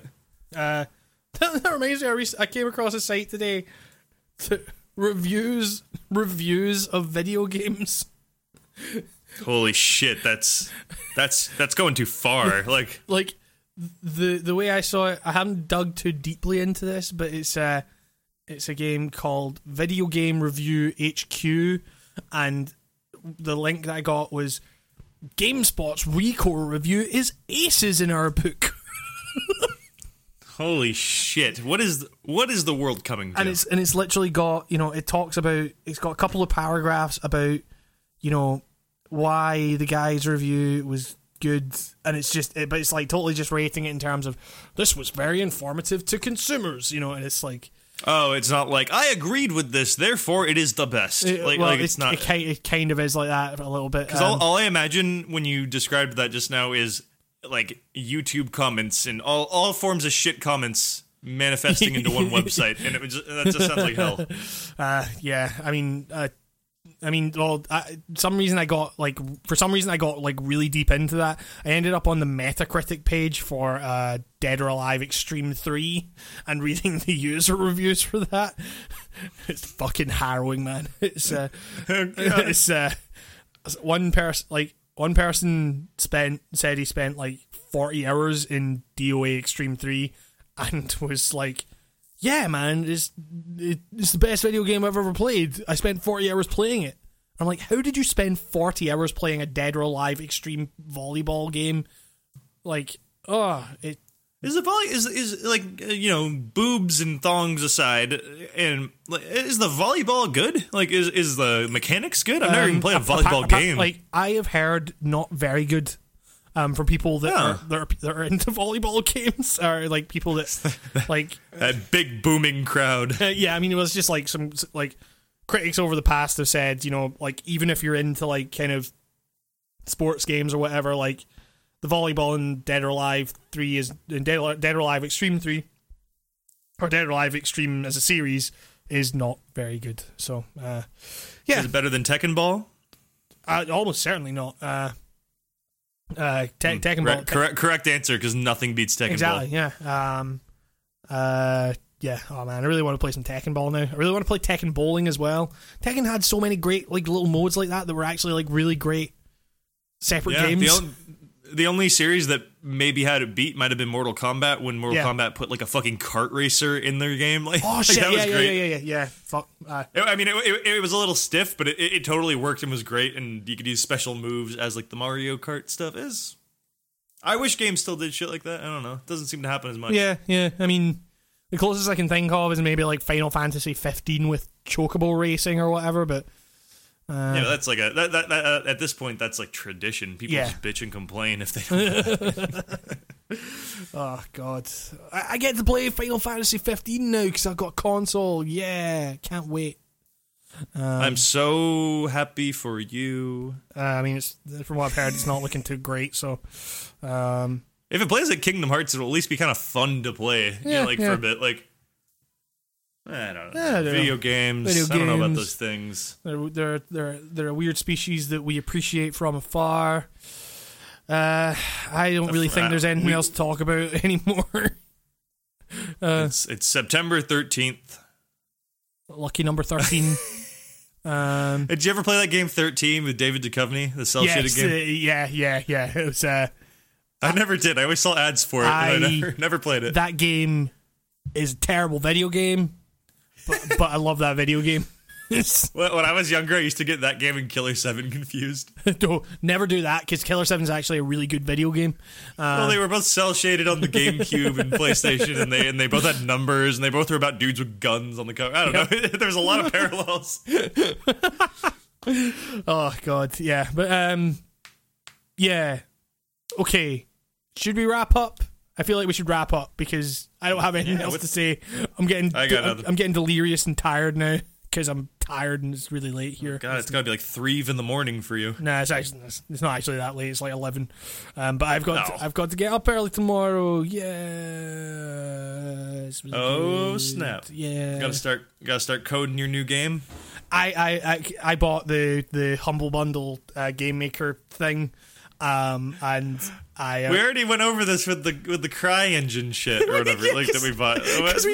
We're not gonna make anything out of this stuff. We just bought a bunch of assets. we just bought a bunch of CryEngine assets.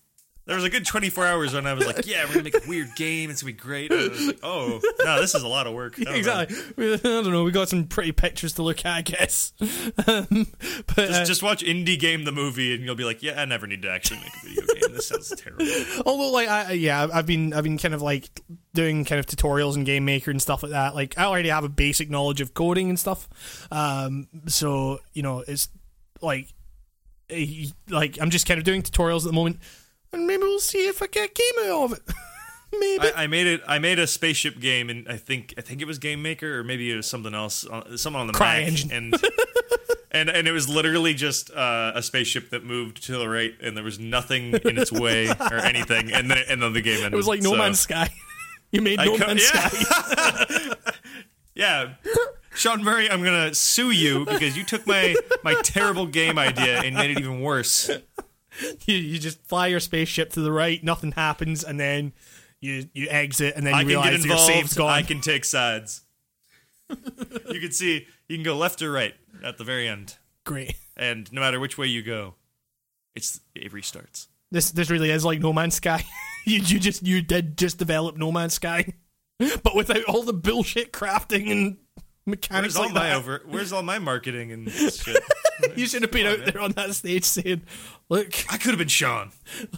Look, I could have been sweaty and bearded. You get to choose whether you be a space pirate that goes right or a space trader that goes right, and that's it.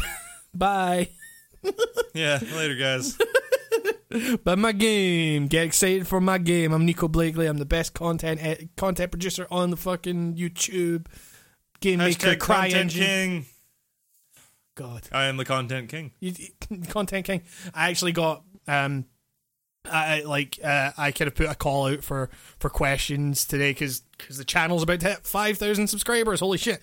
I got I put out a call for questions, and the first question I got was from a guy that said one of my patrons who said that a guy called Ossian who said. I've got 2 questions. 1, when is Nico putting out videos? And 2, when is Nico putting out videos? No, he didn't. Nobody said that. That's you. I will send you a screen cap of this fucking question. Oh no! He literally. I got people I don't even know now just fucking giving me shit for it. This is bad. I've let things go too far. He literally said, "I have 2 questions. First question: when is Nico making videos? Second question: when is Nico releasing videos?" I can answer your first question. I am making them. Second, I don't know. Oh god, it's so good. My biggest obstacle is myself. And, I'll be damned if that's an obstacle that's hard to climb. In fact, no, the way he worded it is even better. Is why doesn't Nico put up any videos? As if it's like you're just choosing to No, he's not wrong. I've in the past had a completed video and I've chosen not to put it up and I've deleted it. So chew on that and swallow it, internet. Yeah, that's my anti-content right there. No, I just have. I don't want to release something that I don't think is good, and I hate everything I make. So we'll see. Right, this Tekken thing better fucking come out. Fuck, you're hyping it. No, you gotta not hype it. Okay, Tekken thing's gonna be shite. Never watch Nico's content. Oh well, I guess He's the worst YouTuber.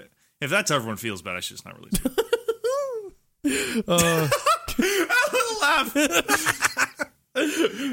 Your laugh had a little spring at the end of it. Exactly. That's Mickey Mouse. I'm Mickey Mouse laugh. But yeah, so those videos in the pipeline. I guarantee you by the end of 2016 I'll have something. Well, you'll have a fan base to market it to. Remember when I was working on a Rayman video? Really? Yep, I really do remember that. It haunts my dreams. Oh God. Yeah. I got ideas. I'm just not good at pulling the trigger. But let's. That's the only questions we got, really. Speaking of pulling, no, I've been thinking of doing a video Q&A video thing. So it's so it wasn't even I wasn't asking for questions about the podcast. I was just asking for questions about me. And one of my patrons just asked the first question I got, which is about your videos. I was like, this is brilliant. This is the best question I could have possibly gotten. Yeah, I definitely want to have more videos than streams. That's the whole thing. Streams are I don't know. There's something about streams. It's a little bit well, that's it's not giving it. It's not giving it my all. You know what I mean? That's why we've got to, you say, we've got to Colonel Campbell me in so I can watch. So I can watch you do things and then tell you off for doing them wrong. Well, it's probably super easy to get that running, but I'm just so dumb with stuff like that I probably am overthinking it. We need to figure that out. By next week, we will have done that at least once. Is that when the next episode's coming out? I'd like to do it on the day it drops of Hitman. I was just implied that I only stream Hitman. The next episode, Hitman, that comes out on the 27th of September. So okay, that'll be when we do it. Yeah. Speaking of pulling the trigger, which is something you said earlier. I did. This has been the Writing on Games cast. You're going to put a bullet in the head of this episode? Putting out of his misery. No, this episode's been good. I like this episode. It's fun. Don't forget to switch the mouse control so you can actually hit it, Hamish. That's a hot Resi 4 joke there. Yeah. No, I was feeling pretty anxious today, and this has been good. It's calmed me down. It's given me some laughs, some goofs. Calming on games. Calming on games, writing on cam. Soothing your games. We're I might have a new video up this weekend. We'll see. Well, either yes or no. What is it? Don't play with our emotions here. This is coming from you, Nico. My fan base is now wanting your videos. This is all part of my brilliant plan. I'm going to drop 50 videos in one day and get 1 million subs. Just watch. There's gonna be a Vice article on me about Nico, the YouTuber that doesn't have any content yet. That's my goal. I want to get as many people subbed to my fucking channel as possible and have no videos and just be like this fucking esoteric channel on the internet. Like, what is this? Why do people like this shit? Then just after 6 months, start a Patreon. Boom, boom. Keep the channel going. That's how you become it. That's how you get a job being a personality on the internet. That's my personality. Is just I don't do nothing. All these internet bum. All these people claiming to be internet personalities are just they're hiding it behind the veil of content, man. They can't just be naked with personality. Maybe I'll start my own version of, like, what was that, Justin TV, the thing that turned into Twitch. Yeah. Hitbox or whatever. Yeah, it was just like, Nico.tv. It'll just be me, 24/7 stream. You can live with me trying to go through the process of making videos, playing games, taking names. Making videos that will never exist. Writing on... Are we still on the podcast, or is this like after talk? No, we're still podcasting. Do you want to end the podcast? Shouldn't have even said... No, I thought we did a goodbye. I don't even know what we're talking about anymore. End the podcast, Nico. You've never ended a podcast. End the podcast.